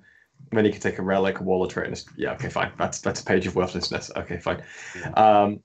Cabals. So when you take a Cabal detachment, as we already went through, like with regards to like being a craft world or a marine chapter early on in this section, you can take a type of Cabal. So the first one, which you'll recognize instantly off the name, is the Cabal of the Black Heart. This was the infamous Veg detachment every Eldar player and their grandmother took alongside their army to make sure that they could deny a stratagem. Okay. Now, this has been tweaked a bit. So the Obsession, aka the special rule that it grants, has 4 bullet points. We are into Iron Hands territory now, everybody. Units with this obsession have the power from pain ability treat the current battle bit round as being 1 higher than it actually is when determining the effects they gain. That's kept from the old book. If a real space raid detachment includes a Black Heart Archon until the end of the battle, or Blades for high units that have a power from pain ability also do the same thing. So real space raid is that detachment where it's basically the big way of running Drakari with like a brigade or something. Add 1 to the leadership characteristic of, okay, I stopped reading at leadership. And then each time a unit with this obsession selects to shoot or fight, you can re-roll 1 hit roll when resolving that unit's attacks. So basically, it's +1 power from pain, and you get to re-roll 1 hit roll every time you fire. And you could potentially generate CP if you wanted to. Where's that from? Oh, yeah, that's on the Warlord trait, which I was just getting to. Yeah. So, the Warlord trait, Labyrinth Fine Cunning, while this Warlord is on the battlefield, each time you or your opponent spends any command points to use a stratagem, you can roll 1d6 for each command point spent, and on a 6, you gain 1 command point. It's like a basic version of Kurov's. The strength of that is going to depend upon how much CP you actually need. If you need loads, then maybe you go for it and get a couple of extra ones there. But otherwise, it's actually kind of more useful now just because there is more CP floating around in the game, with both you and your opponent getting 5 more each game. Yeah, how much do you start? Is it 17 that we get? So we start with 12 and we get 5. 12. Yeah, it's 17. So 17. You can on average say you'll get about 3 CP from this. So like as a rough guide. Yeah. Also, and I don't want to like throw any like fuel on the rumor mill, but I'm pretty certain they've said that they like some back channels. I heard that they might be releasing like the space farming kind of like army at space some point. Farming simulator. And they're not very good in the game, but you just generate CP every turn. That's all they're doing. You just the space farmers just Imperial Knights? No, different. No, those are space tractors. You need farmers to run. Yeah. You need someone to go inside the Imperial Knight. Come on. Okay, maybe that's what we're going to do. What's the name of the dudes who like pilot the Titans? Princeps. Well, Princeps, yeah, but like it depends. Like Princeps in your knights. Well, it depends because like it depends if they're from like an actual Legio world where it's like actual structured, or sometimes it's just like knightly households and it's just like my dad or my uncle or like Lord whatever, depending on the culture of the place, Tom. Unless it's like a proper Legio. Okay, so Cabal of the Blackheart feels quite good. They've also got the Agents of Vect, which has been changed to 0 CP. Use a stratagem after your opponent uses a stratagem. Yeah, excluding command reroll until the end of the battle, which I like really wish they hadn't put in there because that would have been so funny to make that 2 CP. And I don't think game breaking either. That's been like cool. Like yeah, I really like this. Yeah, until the end of the battle. Go on. It increases the CP cost your opponent must pay to use that stratagem again. It's increased by 1. So every time you use that stratagem, it's increased by 1, basically. Yeah. But does it affect so if I use a stratagem that costs me 1 CP, yes, and you play Vect after that, does it increase the stratagem cost that I've just played? No, it doesn't. It's thereafter. Yes. So the next time I want to use it, it's therefore 2 CP. Yeah. Okay. Yeah, and Risk of a Living Use is also important because it allows to reroll once to win with your core units. I don't know if that applies to Ravagers. Obviously, that's going to be good depending upon the context of what's actually core. So, yeah, it's a good obsession. That one, I'm a big fan. I like it. Very good. Yeah, it's nice. It's simple. It's nowhere near as obviously strong as it was as in the previous edition that we saw. So like it's very very strong. It's not as strong, but I still think it's competent and it's free. So like you give a fuck. Like that's the important part. And there are a lot more like I think it is a parallel change with how we're seeing strats generally changed anyway. Like we generally see strats now that are like 1 or 2 CP and they're used more often than we necessarily see strats that are like the big daddy hit strats that cost like 3. So I think like it's a nice change, and it's also like put into the kind of ecosystem of where stratagems are at the minute. And so yeah, like I quite like it. Yeah, I don't think there's much to say about it other than it's good. So that's good. Yeah, it's good. I think it's always going to be. It's one of those stratagems where it's always going to be useful in every single game. Yeah. Because your opponent's always going to have either they're going to have a stratagem that's 1 CP that they're going to use a lot, or they're going to use a stratagem that's 2 CP that they might use occasionally. It just makes that cost a little bit more, so they can't do any other cool tricks. So yeah, it's always going to be useful in every single game. Agreed. I think it's a very interesting one. Okay, so next Cabal. Cabal. Apparently, like everyone thinks it's only about that Cabal, but let's read some other Cabals. Well, I think they've got the did we touch on the Warlord? No, the Relic. Sorry, Writ of the Living. Yeah, we touched on it briefly. Yeah, for core specifically, so it doesn't apply to Ravagers anymore. Very sad. But you know that unit of Trueborn that you've made, awesome with its blaster and dart lance. That's true. I guess. Sure. Easy relic on that one. Not bad. No, not bad at all. The next one is the Cabal of the Poison Tongue. Now, can someone tell me, do obsessions apply to venoms? I think so, yeah. Obsessions apply. Yeah. I think so. Yeah, pretty sure it doesn't specify core or anything like that. It's just as long as they have the Cabal keyword. Yeah. So each time a model with this obsession makes an attack with a poisoned weapon, improve the poisoned weapon ability of that weapon by 1 to a maximum of 2+. So for example, if you have a poisoned weapon 4+, it becomes a poisoned weapon 3+. So if you're just spamming venoms out your ass, maybe? Which I do. There you go. And if an enemy unit has any models destroyed by an attack made with a poisoned weapon by a model with this obsession, until the end of the turn, they take -1 from their combat attrition test. That's actually okay. Because if they fail a morale check, suddenly they're falling off the board on 1s and 2s or 1s through 3s, depending upon how many are left. Yeah. And so how many splinter cannons can a Venom have? Because you can have splinter cannon and twin splinter rifle. I think they can have, 6 shots? Or is it more than that? 1 splinter rifle and... Yeah, and like Shockdub says in the chat, using it on Hellions, you'd end up with 20 dice that you'd be rolling, which is quite nice, I think, ultimately.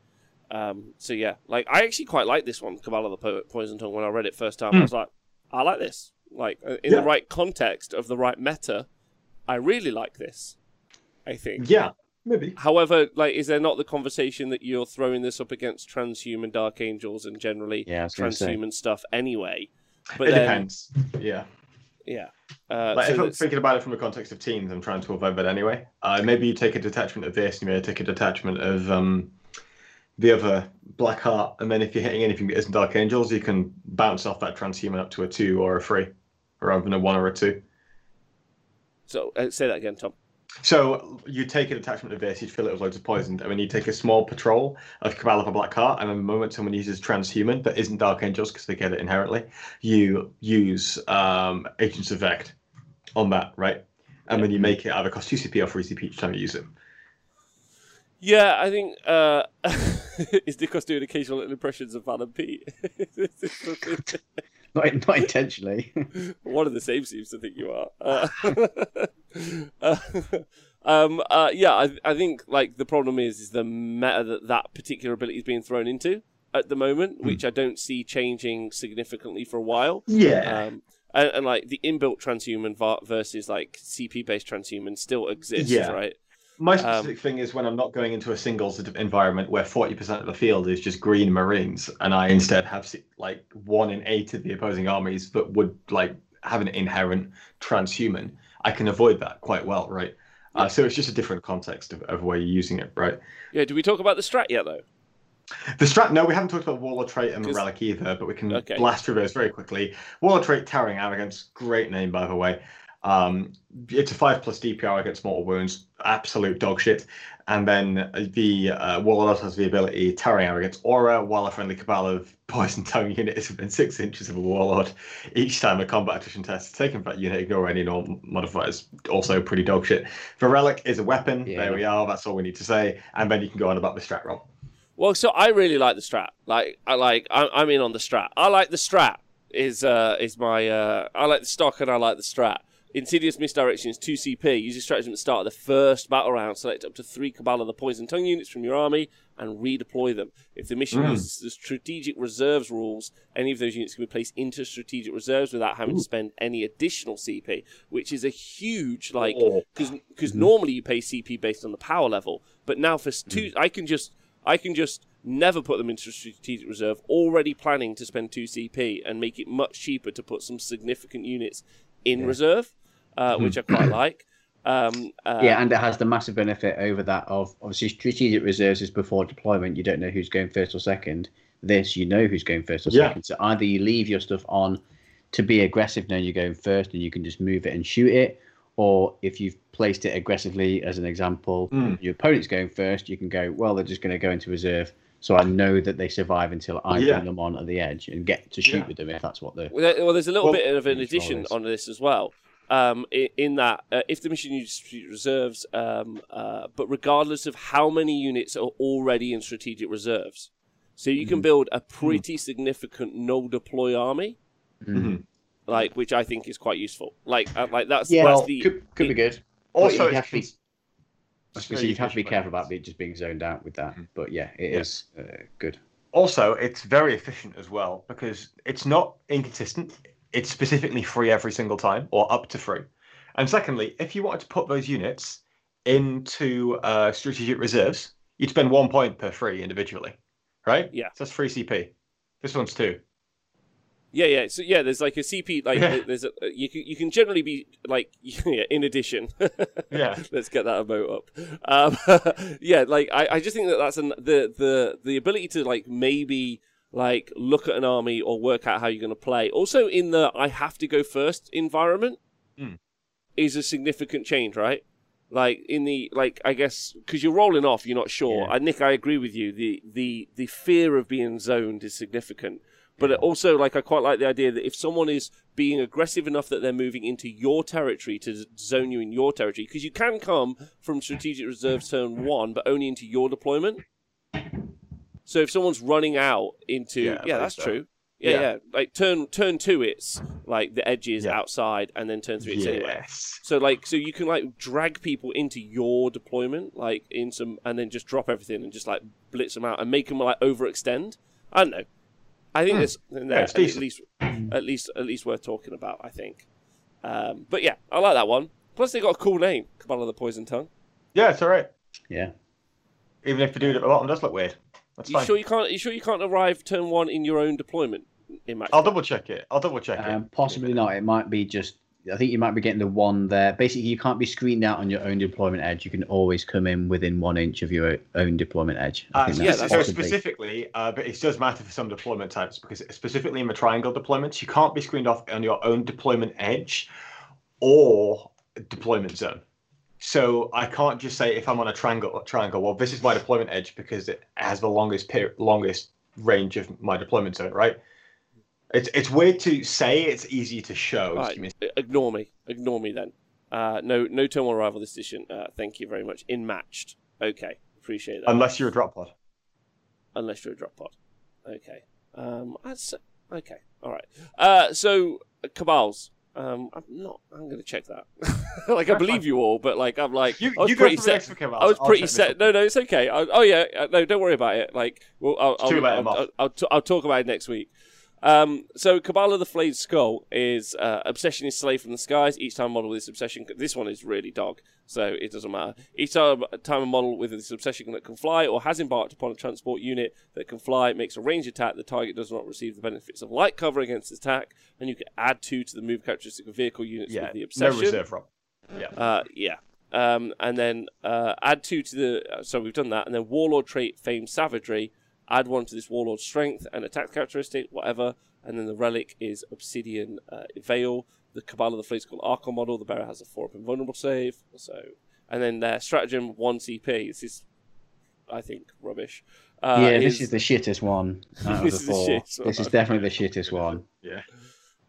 So use I like plus 2-inch moves to my vehicles, but I prefer to have plus 1 to wound on all my poisoned. Yeah, definitely. Yeah. So this is plus 1 to the attack's hit roll. If you're targeting an aircraft, it's plus 2 to the hit roll. So I mean that's fine, but you're not taking it, so it's whatever. And then Cabal of the Obsidian Rose. The obsession is flawless workmanship. Add 6 inches to the range of all assault, rapid, and heavy weapons, excluding relics, of course. Models of this obsession are equipped with each time a unit with this obsession is selected to shoot or fight, you can reroll 1 wound roll when making that unit's attacks. Each time a unit with it is done. I guess that's good. Yeah, it's kind of that salamander. It's like half the salamander's thing used to be reroll 1 hit roll, 1 wound roll. Now it's just 1 wound roll. Eldar still have that old one with the expert crafters. It's pretty good to build an army around, having lots of small number of shots which are high quality. So I guess you can. I don't know Dark Eldar that well to know what units would be good in that. Maybe Ravagers, don't know. But yeah, it's all right. And I suppose you still got the Archon around to give the real ones to hit anyway, so you can kind of build a Ravager style list with that. And again, maybe MSU Cabalites with some blasters in could make use of that. Yeah, that's true. Dark Lance. Yeah. Tom, you got any thoughts on this? Yeah, it's not very good, is it? There you are. Not a big fan. Moving swiftly on. Yeah, so then you got plus 1 strength to the Warlord, and then the relic is the bearer has a save characteristic of 3, and you got to be -1 to hit. The stratagem is failure is not an option. Use this stratagem after taking combat attrition tests for the Cabal of the Obsidian Rose.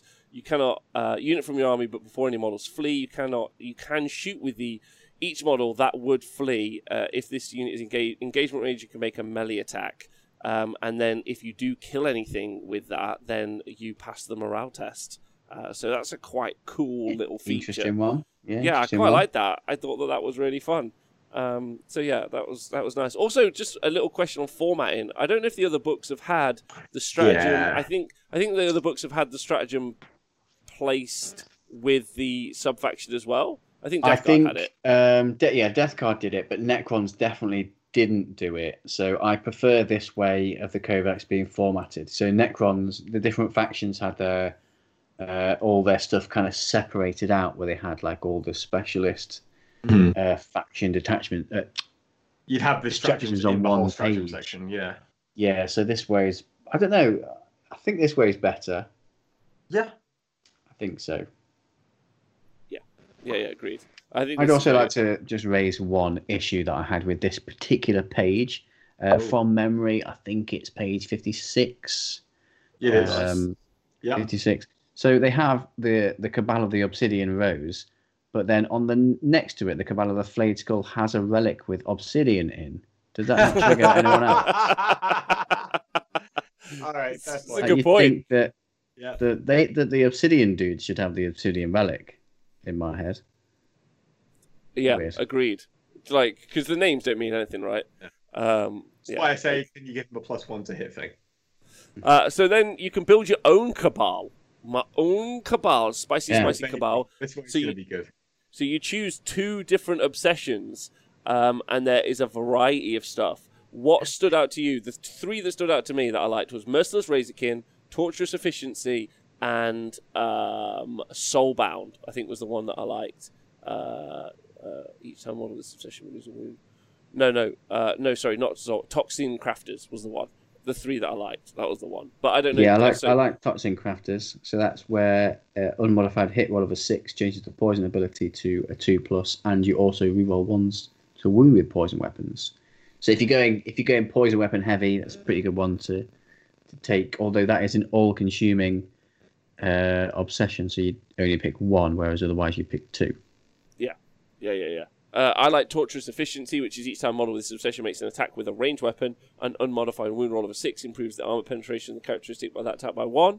And also Merciless Razorkin, which was each time a model with this obsession makes an attack with a splinter weapon. An unmodified hit roll of a 6 scores 1 additional hit. Tom, were there any that stood out to you?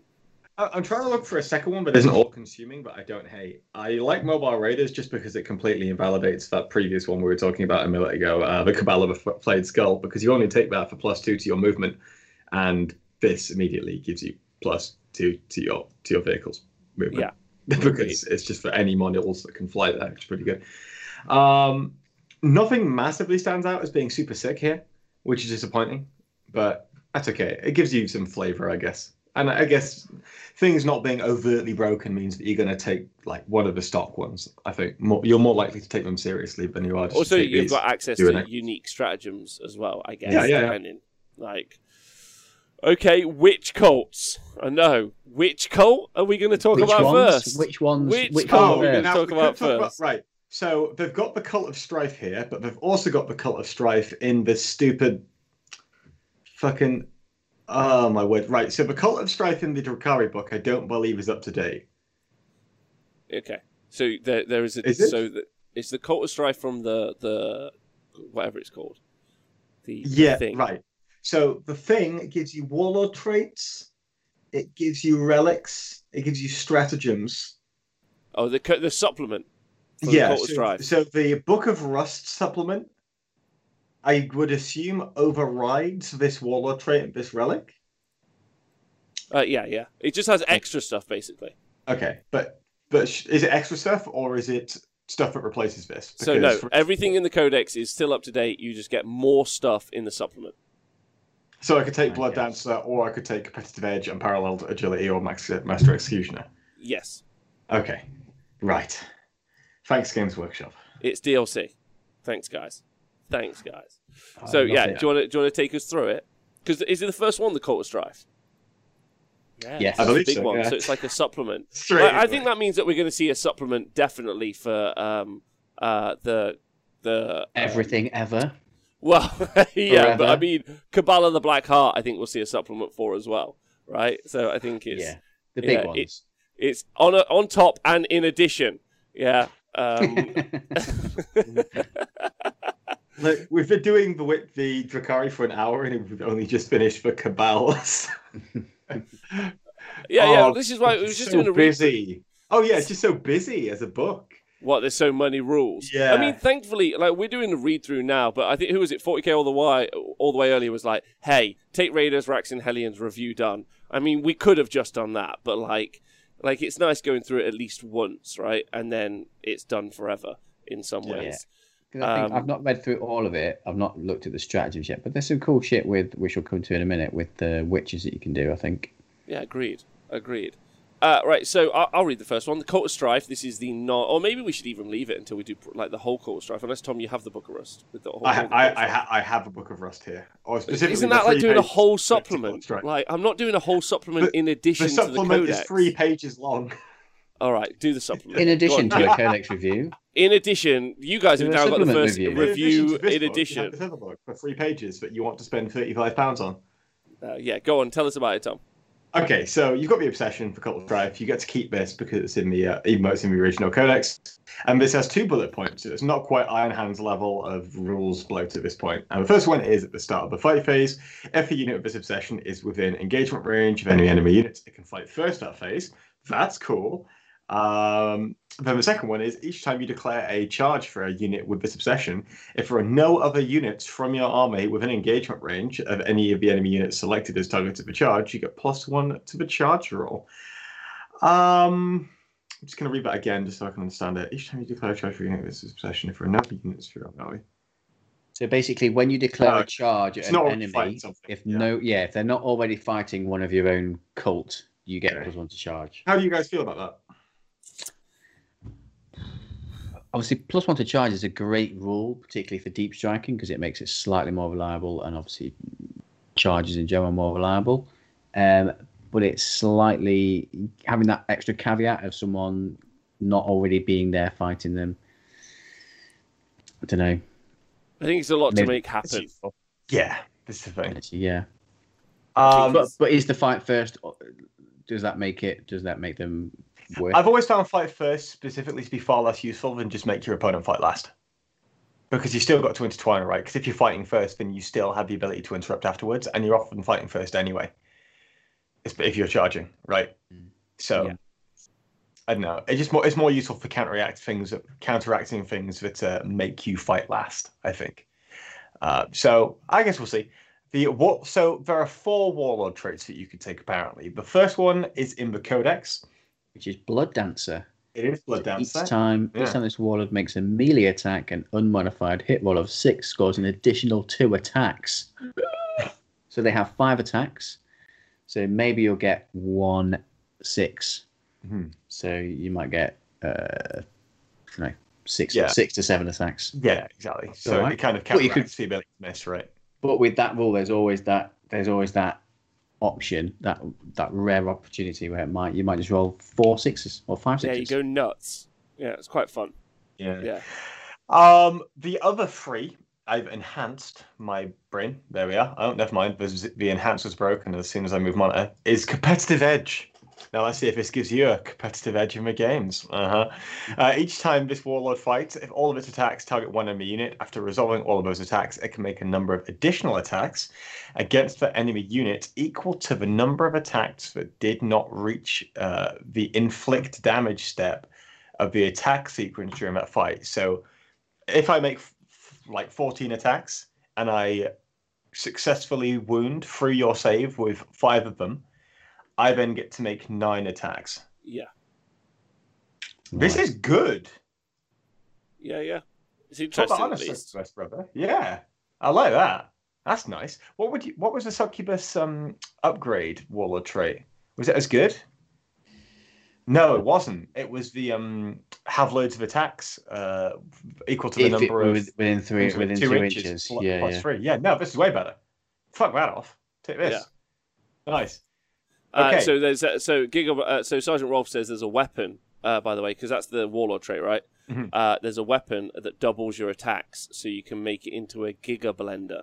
The Blender Succubus. Yeah, if only you could fight twice. Succubus. Because they don't give your Succubus the witch leader, the witch keyword.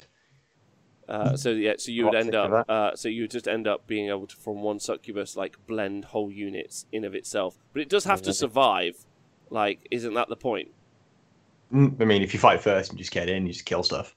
So it's just like a kamikaze Succubus. Yeah. Okay. That's interesting. Yeah, that's all right. That's fine. The second one on that tree and the third one overall is unparalleled agility. Okay. So this one is each time an attack is made against this warlord, subtract 1 to hit and to wound. Unfortunately, it doesn't solve a problem that you're toughness free. So when you do get hit, you're probably getting splattered all over the wall. Yeah, it's true. not good. It's not. Yeah, Not it's a fan. definitely. You're not. It's Yeah, not you're not playing to your building. You're strengths, not. is it? Yeah, exactly. Yeah, definitely. The strength of succubus is definitely outward damage. Yeah. Not taking it. So there's no point making a really flimsy model slightly more robust, is there? And then you've got Master Executioner, which is reroll to wound. Now, personally, I just rather reroll the entire sequence of all the stuff that failed to hit as well. I mean, reroll to wound is decent too. Yeah, it depends on the weapon that you get to give it, right? Like, we'll have to have a look at those later. But that is the 4 warlord traits that you can take for the Cult of Strife. I'm just trying to. I can't. Whatever. My thing's just gone really weird. I can't actually move. Okay, whatever. Okay, relics. We got that sorted. Okay. So, Nikos, do you want to cover the first relic in the actual codex? The actual codex, what, for Cult of Strife? Yeah, I don't want to read that out. The vile bouquet. Oh my word. The vile bouquet, right? So roll a d6 at the start of each battle round until the end of the battle round. The bearer gains the associated effect from the combat drug's ability table. This effect can be one the bearer already has and is cumulative. So you get an extra random combat drug effect. So the context of that would be how good are the combat drugs? We'll have to have a look at those later. If combat drugs are good, maybe you take this. Then you have some options in the relic section for Cult of Strife. Enhance. Excellent. Thank you. So, first one is called Morvane's Agonizer, which is a weapon. Now, normally Tom skips over all the weapons, but he needs to find the good one here, okay? So, this is model equipped with an Agonizer only. This relic replaces the Agonizer, and it's strength user still. It's a poisoned weapon on a 4+, and each time the bearer fights, after all attacks have been resolved, he selects one enemy unit that was hit by an attack made with this weapon, and until the start of your next turn, that enemy unit cannot fall back.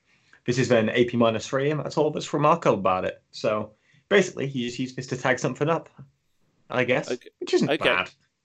Not bad. Yeah. But move on is where I say. Move on. Yeah, that's fine. Garland of Spite is the next one. At the start of the fight phase, selects one enemy model, excluding a monster or vehicle within engagement range. And until the end of the phase, halve that model's attacks characteristic. Each time a melee attack is made by the bearer, that attack automatically hits the target. Maybe if you combo this with the -1 to hit and to wound, if you're halving the number of attacks, you can turn yourself into a bit of a tar pit. But then you're not holding people there either. No, so, I feel like if you're spending points or putting points on someone, you're 100% looking to blend as opposed to survive, right? That's not what they're geared up for. True. Next one, the Glaive Exquisite. This is strength +2, so effectively strength 5. AP -5. Wow. Damage 2. Unnecessary AP. Unnecessary AP. Each time, loss of penetration. Each time an attack made with this weapon targets an enemy unit with a leadership characteristic of 8 or more, add 1 to the wound roll. So you're wounding on 2s a lot of the time. At the end of any phase, I know. At the end of any phase in which the bearer fought with this weapon, if it did not target any enemy units with a leadership characteristic of 8 or more, it suffers 1 mortal wound. Now, I hate this specifically because it makes me look at the leadership characteristic. I don't think it's bad, really. Yeah, but I'm not doing it. It's a lot of words to read for 1 mortal wound. They're really desperate to make leadership useful, aren't they? Yeah, they are. They are. I was reading some of the abilities in this, and I was like, "Give it up, boys." They're like, "If the combat attrition test," I was like, I just started not reading after that. I was like, "Skip this." Tom, we can skip the weapons, I think, unless there's something there that stands out. I told you to skip the weapons, brother. No one wants to skip the weapons. Whatever. That's for relics done. Never mind. I lied. There's Dark Lotus Toxin, which is +1 strength and damage characteristics for all melee weapons the bearer is equipped with, excluding relics. That's not bad, actually. Yeah. You can take that as a relic, and then I don't know if you've got not one sick non-relic weapon, +1 strength and damage. It's not bad. Not bad at all. Moving swiftly on. Fucking stratagems. Here we go. There's 9 of them, Rob. Stratagems. There's 9 of them. Don't make me read it. 9 of them. You're going to have to read them. Sorry. Welcome to the gang. Oh, we could do stratagems next week. Really. This is stratagems specifically for Cult of Strife. Yeah, we can still read them next week. It's fine. It's fine. We'll stick it in the stratagem section of the show, and we'll jog on because we've still got This one witch cult's cult has more stratagems than the entire Chaos Demons Codex. Not quite, but yeah, that's what he's got. We'll do the strats as a pile next week. because I think that really ties into how the army plays. I think that's more important. So shall we finish off the rest of the cults then, excluding my stratagems? Yeah. Yeah, which cult? Okay, which cults? Okay, so Cult of the Cursed Blade is the next one. The obsession is only the strong will thrive, and that is +1 to the strength characteristic of ones of this obsession, so strength 4, I believe. And each time you make an unmodified saving throw of a 6 for a model of this obsession, which you can do all the time because you have a 6+ invulnerable save, against a melee attack, after the attacking model's unit has finished making its attacks, that enemy unit suffers 1 mortal wound. That's not too bad. They make lots of saves. Yeah, but ignore that. Add 1 to the strength characteristic model to this obsession. That's not bad. Not bad at all. It's all right. Warlord trait is each time you make an unmodified saving throw of 4 for this Warlord against a melee attack after the attacking model's unit has finished making its attack, that enemy suffers 1 mortal wound. This Warlord does not benefit from the second part of the Cursed Blade's only strong will thrive obsession. It's quite clear, I think, from this codex, and also probably from the Death Guard codex, they're trying to make the fight phase more interactive. Strikes first, strikes lasts, you hit me, I hit you, sort of a conversation. I wonder how convoluted we'll end up with that section being. I didn't really have much of a problem with just turning up and hitting you and you hitting me, but no, not enough nuance there, so we're going to have to mix it up. And then the relic is the trait is Embrace, Cult of the Cursed Blade Succubus. If the bearer is destroyed by a melee attack, roll a d6 on a 2+. After the attacking model's unit has finished making its attacks, it suffers d3 + 3 mortal wounds. I love using my relic on a 5 mortal wounds me. Oh, that happens on a 2-up as well. That happens to a unit your opponent picks. Yeah. Yeah, there's not a lot. Yeah, there's not a lot of control in that in terms of where your damage is going, is there? Yeah. Yeah. So and then venomous shard bombs. That's a stratagem, right? Yeah, which is the CP for these guys. Stratagem for these guys is 1 CP. Use this stratagem after the enemy has declared a charge against the Cult of a Cursed Blade, which is from your army. That unit can fire Overwatch before the charge roll is made. When it does so, up to 5 models in that unit that are equipped with plasma grenades can attack with them, and until the end of the phase, a plasma grenades unit is equipped with gain the poisoned 2+ ability. So, what's up, Nick? I was just looking at Tom's face, just how unimpressed he looked by when you were reading that strategy. So there's just so much shit. It's like, oh, read this. Is it good? I don't know. I need to read it. Oh, it's shit. Moving on.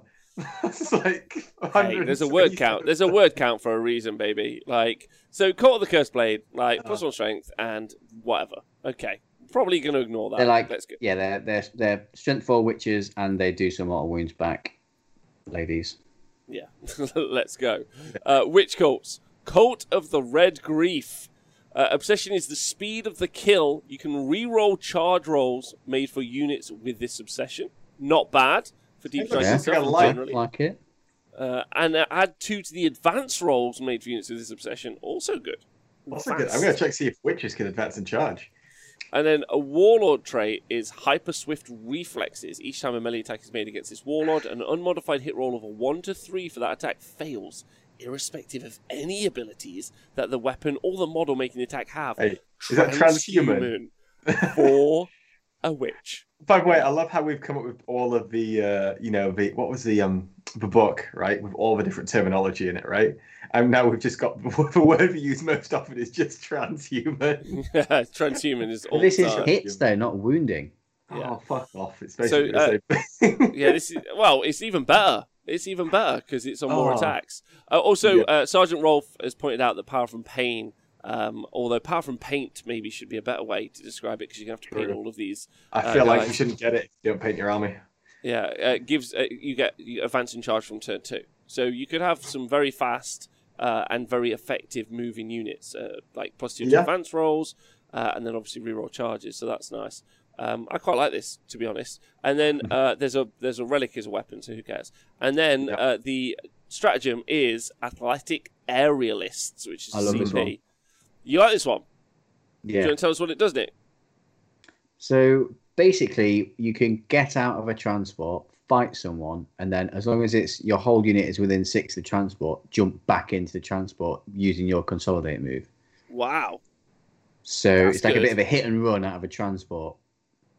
Yeah, that's really nice. So I quite like it just because it's like, just a bit different, really. Like hit and run tactics, always quite fun to play, I think. Yeah, no, I like that. Yeah. Okay, that's really good. Although Aerialists. Then we have some special. Oh, is that the end of that section? Sorry, or is that? Yeah, that's it. That's the end of it. I quite like. I'm going to say I quite like the Cult of the Red Grief. Just going to say it. Yes, I like those as well. I do like it, but I also like the other one as well. You could take another cult which allows you to advance a charge from turn 1. So that's the Art of Pain from the other cults section, not the custom cults section, but called it other cults because they're very inspiring with their names. So that's called the Art of Pain. It allows you to treat the Power from Pain ability. While obsession. Oh, okay. So it doesn't allow you. Okay, I just misread it. While a unit with this obsession that has a Power from Pain ability is within engagement range of enemy units, treat the current battle round as being 1 higher when determining the effect that Power from Pain ability has. I think I prefer the Red Grief to that one, to be honest, because if you could advance charge to 1, that'd be fantastic. But unfortunately, very sad. You've got Stimulant Innovators, which allows you to get more combat drugs, which is good, and Test of Skill, which I quite like, which is +1 to wound against monsters and vehicles, which is good because often you'll find yourself wounded on 6s with witches, whereas now you can buff that back down to a 5, which is much more consistent. So let me ask you a question, because I think I know the answer, but it's more like asking it so it can be said as an answer. Like, let's say, like, right now we don't have, like, huge volumes of mortal wounds coming out, that, like, the primary source of damage from an army is mortal wounds. So whenever you do read things like the Berserker Fuge, each Monolith's Obsession would lose a wound. You get a 5-up DPR, basically, but only against mortal wounds. And we've seen that a couple of times, like in this book and also in other books as well. Like, I know the answer is because you have to spec against the whole meta, and not everyone will be doing those mortal wounds. That's the reason we don't take it. But like, could you see an example where like there's one overriding powerful army that like that's the case, or do you think that it's never broad enough that it really affects like everyone, so you'll never take it? Does that make sense? Yeah, I think you're about right on that one. But I don't, Nicholas, what do you think? Yeah, I think so. I agree with your. Yeah. Okay. It's not really like too much you can go into that. You've already been pretty thorough on the question, so just by agreeing. I just whenever you look at it, you think, yeah, maybe that's great. Yeah, but I think maybe Tom could answer the question, or would be the most appropriate person to answer the question. Would that be better in a team tournament? Yes, it is. Because here's an example. You could be like, I can give you a fantastic example here, mate. Catan, triple the Catan list of Necrons. Yeah. You think you can take back to a singles event and smash people? No, but you need to be very precise in pairings. If you hit something like a Grey Knights or a Custodes or something like that, you're going to do some work on it because it's very efficient at getting through the high toughness and good save values, right? I've also been distracted by a question in the chat about how I saw the word sideboards mentioned. No, we're not doing it. We're not doing it. We ain't got time. No, you write your shit on your fucking list and you rock up and you just live. That's what you do. You put your balls in the vice and you crack on. No one, I ain't got no time for no one like looking through a book. Yeah, as he's looking at me, and he's like, hey, like, do you want to sideboard this? I'm like, fuck right off. Here's 2 options of lists. I could see your 2 options. I'm going to play you with this one. Oh, look, now we have a matchup problem. And if I've got a matchup problem, well, maybe I shouldn't have written a shitty list that's weak to the same thing with both fucking lists. Yeah. If I wanted that, I'd play Underworlds or something equally terrible. I'm going to do an Underworlds podcast with Can You Roll a Crit, and I'm leaving. That's the right call. Yeah, that's the right call. Right, let's do the Covens, and I think this is a good end point for the show today. Because we'll do next week, we can do the stratagems for Cult of Strife and for the main book. And the whole book, yeah. And then if maybe we fit the data sheets in, then that would be good as well. For like we focus, we just get in there and we're like, right, let's go, boys. Right, so Homunculus Covens, Prophets of the Flesh. The infamous Prophets of the Flesh. 8th edition Nightmare. So the obsession is Connoisseurs of Pain. And at the start of your command phase, each character, grotesque, or monster unit with this obsession regains 1 lost wound. So, medium. This is the next bit, but spicy, mate. Spicy. Oh, beautiful. And then each time an attack made against a unit with this obsession, unless the attack has a strength characteristic of 8 or more, an unmodified wound roll of 1 to 3 for that attack fails. irrespective of any abilities that the weapon or model making the attack may have. So army-wide transhuman unless you've got damage of 8 or more. Hey, look, it's Dark Angels. Brilliant. Yeah. This seems to be like, so I guess rather than just discuss the merits of the rule, I want to ask you guys about how you feel about this being so common now. Maybe we'll need less terrain because you get to live. Yeah, like, Nick, what do you think? I guess I don't really know exactly how I feel because we've not really... Well, I know lots of people have been playing lots of TTS games. I personally haven't been playing lots of TTS Warhammer. So I don't really know how I truly feel about it until we actually get playing again and start playing tournaments. I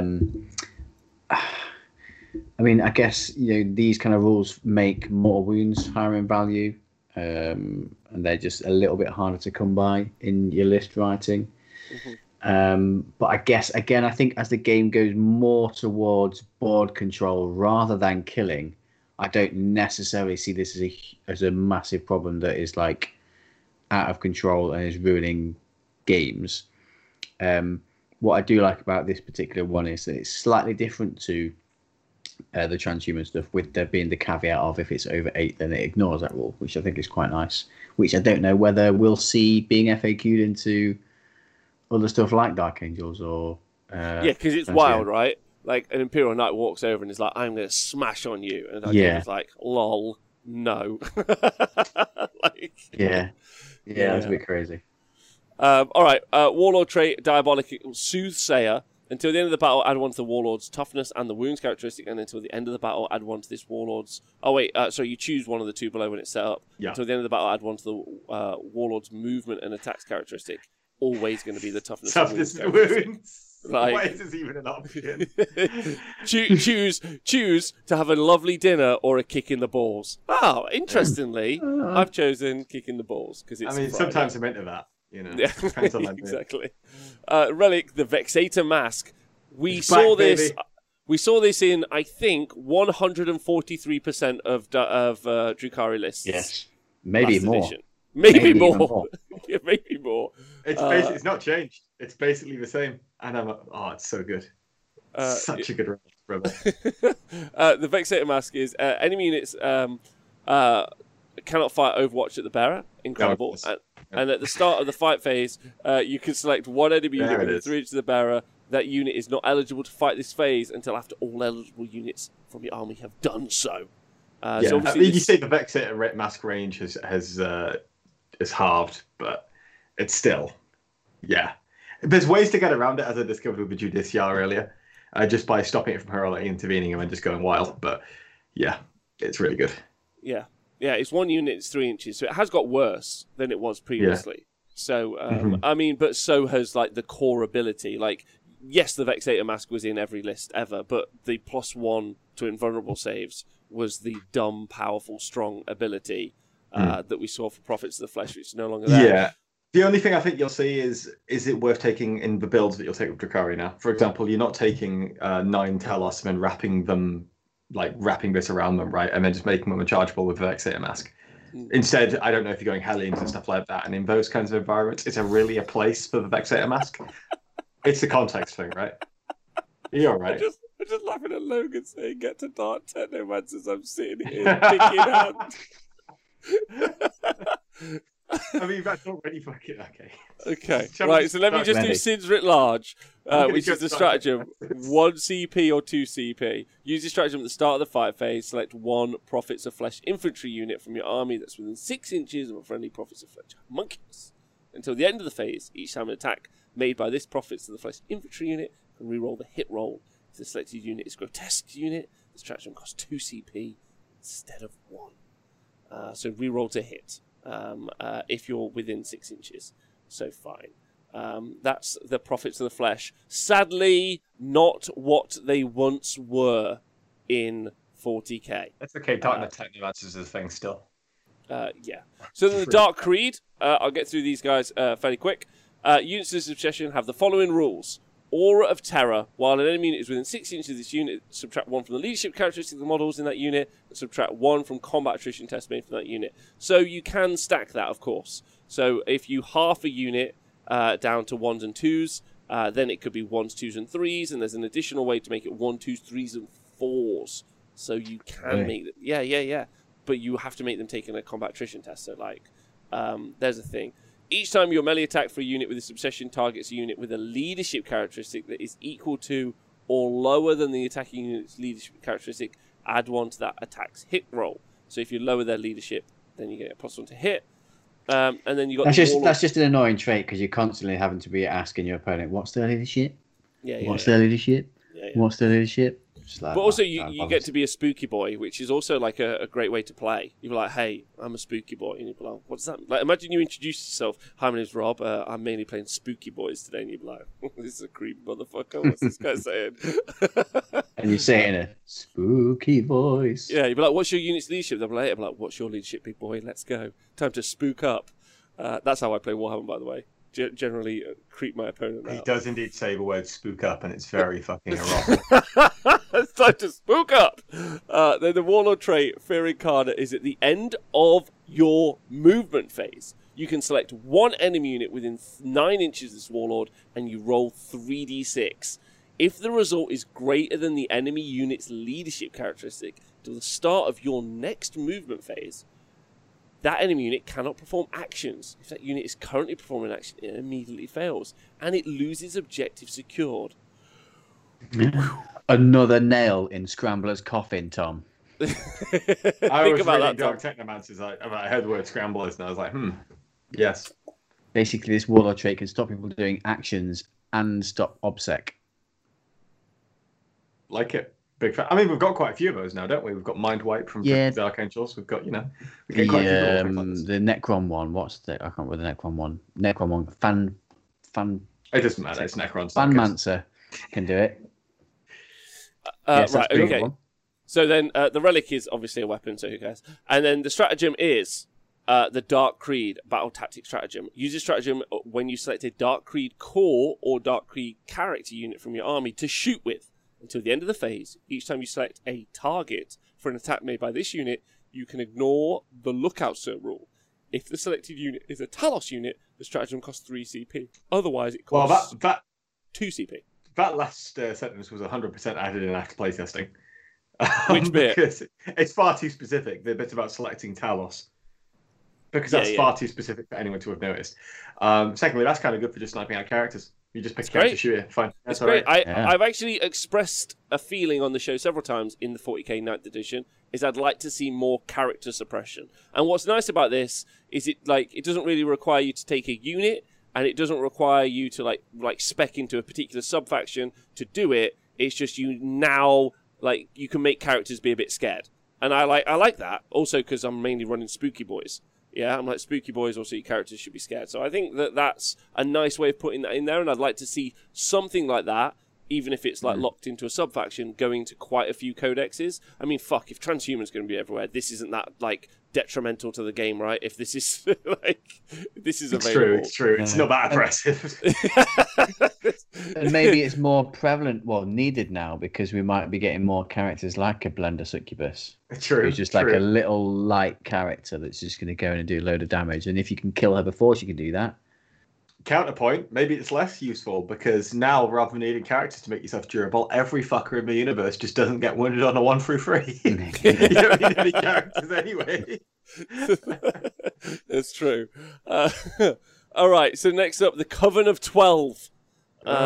I'll read through this real quick because we haven't got to the Is it the other covens? Okay, that's the one. This is the last coven, and then we've got the other covens, or custom covens, as I prefer to refer to them as. Custom covens. So the obsession is the Butchers of Flesh. Can I just say that Rax?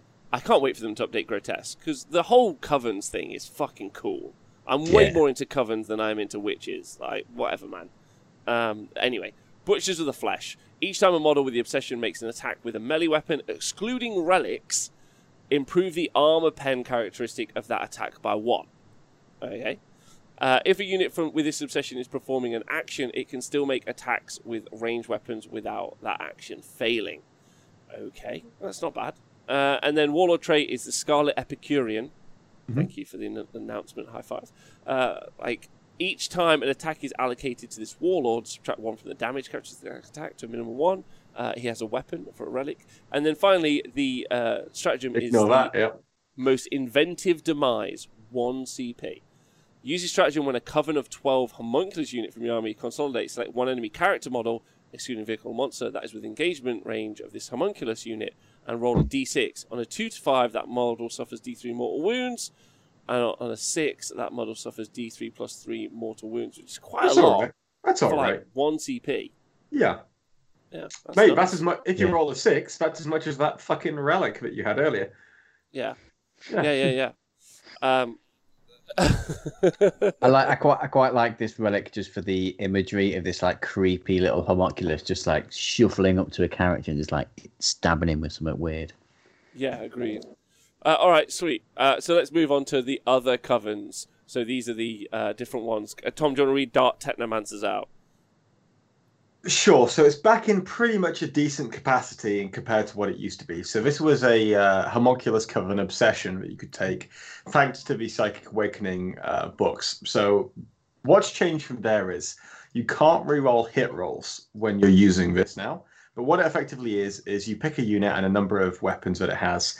And each of those weapons are +1 to wound and damage. If you are a non-vehicle, you take 1 mortal wound if you roll any ones to hit with weapons doing that. And if you're a vehicle, you take D3. That's specifically for venoms, because what people were doing was they were taking venoms, putting Dark Technomancy, Master of Mutagens on them. So Dark Technomancy, you'd make all your splinter cannons +1 to wound and +1 damage. So they'd be wounding on freeze, and they'd be damage 2, right? Now, what's been tweaked, that's all still there. You now take D3 mortal wounds instead of 1 if you roll a 1 to hit.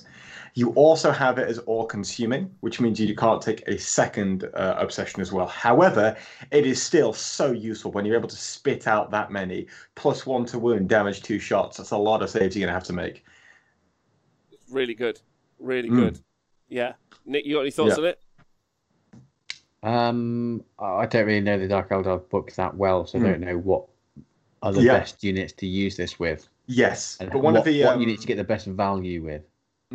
One of the strengths of Dark Eldar has always been the number of shots you can kick out. And so when you're able to kick out a lot of shots, taking that is insane value. As Lungs already said, a Raider with Disintegrators, Racks with Liquefiers, and you stick them, because not only, if you think about like a Venom, right? Not only do you have all the shots coming off the Venom itself, like the 12 shots with your Splinter Cannons, you've got the guys inside as well. They can then proc it. They can shoot with all of those shots. So you're getting a lot on there. As Logan's saying in the chat, Raiders with Disintegrators, Racks with Liquefiers, all this kind of stuff gets massive value. There's no downside of liquefiers because you don't roll to hit, so you can't roll a 1 and take mortal wounds. Yeah. It's really strong. Yeah, that's good. So liquefier is on racks, and I think so. A unit of 5 racks can have 1 liquefier, plus the sergeant can have 1, and then if you have 10, you could have 3 in that unit. Yeah. You probably wouldn't do that. You probably go for 2 sorts of 5. It's more efficient. Okay, liquefier is D6 shots, strength 4, AP 2, damage 1. So it would go to damage strength to wound with damage 2. Yeah. And yes, be probably winning on freeze with 7 shots, damage 2. And Colonel Cabbage is pointing out Kronos, strength 5 flamers. Again, auto hitting, so you don't have a drama there, with +1 damage on as well. 20 with 5 liquefiers, deep strike from a webway. The range of a liquefier is at 12 now. I'm assuming it's going to be 12 now. This is flamer, right? Yeah, but you never know. They might fuck you over like they did with. I can't remember who they fucked over, but I'm sure they fucked someone over somewhere. So have a quick look. Really good. Really good. So really, really good. So the other, is there an other all-consuming one is Artists of Flesh. Each time an attack is allocated to a model with this obsession, subtract 1 from the damage characteristic, so you basically just get to be Death Guard, as an obsession, which I think is interesting. So and there's also Splinter Blades as well. Each time a model with this obsession makes an attack. This isn't an all-consuming one. Makes an attack with a melee weapon, an unmodified hit roll of a 6 scores 1 additional hit. But the Dark Technomancer is an all-consuming one, right? So that's like you're in for that. Yeah, all in now. Yeah. So that's going to be an interesting one to see how that gets played, because that seems a lot stronger than the other options that have been put up there, which is weird, right? Because that's an output-based kind of obsession, and generally I think of covens being very tanky. Insignificant. I mean, that's the choice, right? It's between Prophets of the Flesh and this. Yeah. Yeah. Maybe you can go for a full tanky bit and then a full venomy bit. Yeah, it's true. It's true. Yeah, like, I mean, based on this, like, it feels like there's, as is always the case, I feel, some standout sub-factions, but they've got a lot of options, I think, is the interesting element. Can't wait to talk about next week, the stratagems and the data sheets and seeing them interact with each other. I think that's going to be the kind 100%. of that's really interesting. Also feels like it's a lot of stuff. Like, if you were new and you were like, I quite like these Dark Eldar, you'd be like, holy crap. Yeah, there's a lot of information to assimilate and process and try and get your head around, isn't there? Yeah. Well, I think that's true with every codex, but some with more this than one, others. there's a lot of stuff that's like usable, but not necessarily the most optimal thing, right? So it's useful to know like the information about these kinds of things, just in case you hit it, and rather than having to work on it on the fly. That's true. That's true. All right, so, like, have you got any initial thoughts straight off? I mean, the internet's already, like, pretty much ripped this to pieces. So, like, I know because we don't get review copies and stuff, we're always a bit late to the party. But I think that ultimately means we kind of, like, get to process it. Because I've already heard all the rumors, right? Like, they're giga-fucked as a book. It's strong as all hell. So I'm really looking forward to kind of, like, deep diving those bits. What do you think so far? No, you go for it, Nicholas. Sorry, it's open my I've not read through the whole thing, but from what I got basically through to the start of the strat. So basically where we got to today. My initial thought, if I was going to start an army, what I found most interesting, I think, would be a witch cult using the cult of Red Grief. Because I think you could make quite an interesting board control army, because obviously lots of witches are all obsec, they're fast. You can view all your charges, plus you can advance and charge with them. And that stratagem, getting in and out of your transport after fighting, I think seems quite interesting. So just on my initial impression, that's if I was going to go for a cool themed army, maybe an all-witch raiding force would be quite cool to do with the Cult of Grief. But again, this book seems to encourage you to want to have each of the different factions sort of represented, which is quite fluffy and narrative, I guess, which is appropriate for our channel. Yeah. I think there's a lot in here that you can use, and I think that's kind of cool. I think it's just a case of dragging myself through it is a little bit like, just because it's a lot of reading. But I feel like when you get down and you start playing games of it and you get to test out different things and, what if I tweaked this and used this next time? I think it'll be a lot of fun to use. But right now it's just you're trying to enjoy just plucking words off a page, which is a little bit more. Yeah, it's pretty intense, ultimately. You can't ignore that fact that there's a lot of rules. And I think generally this edition feels like it's very less intended for new players. Is kind of where I feel on it. I like that there are armies that are aimed at different skill levels, like clowns, says Chemex. Yeah, that makes sense. I'm running a Real Space Raid Brigade, says Kenny Roll, Blackheart, Cursed Blade, and Dark Creed. So he's going for the mix there. Loads to unpack about this. Let's do that later. You two got any shout-outs before next week? I'm going to give a shout-out to Gozzy, because we haven't given Gozzy a shout-out. Yeah, shout-out to Gozzy. I'm going to shout out to the Mordheim crew for Saturday. Oh, that should be good. Nice. The outside Mordheim crew. I'm going to shout out the lads from the WTC who've had a shitty week having to postpone the WTC event this week. That's sad, but more on that next week. Shout out to the Twitch chat. You guys are really great. Redeemed guide to raid. Okay, I was going to raid someone else, but there we go. I've been given a guide to a raid, so I'm going to go do that. Thanks to everyone for tuning in live. Appreciate you loads. Thanks for listening to the podcast and everything else. And that's it. Let's go make this raid happen. Let's have a look at it. I'm ready. Get your emotes ready, chat. Get your copy. Thank you, everyone, for tuning in. Love you loads. See you again tomorrow, midday. See you all through the weekend. Have a nice day. I'll see you soon. Goodbye.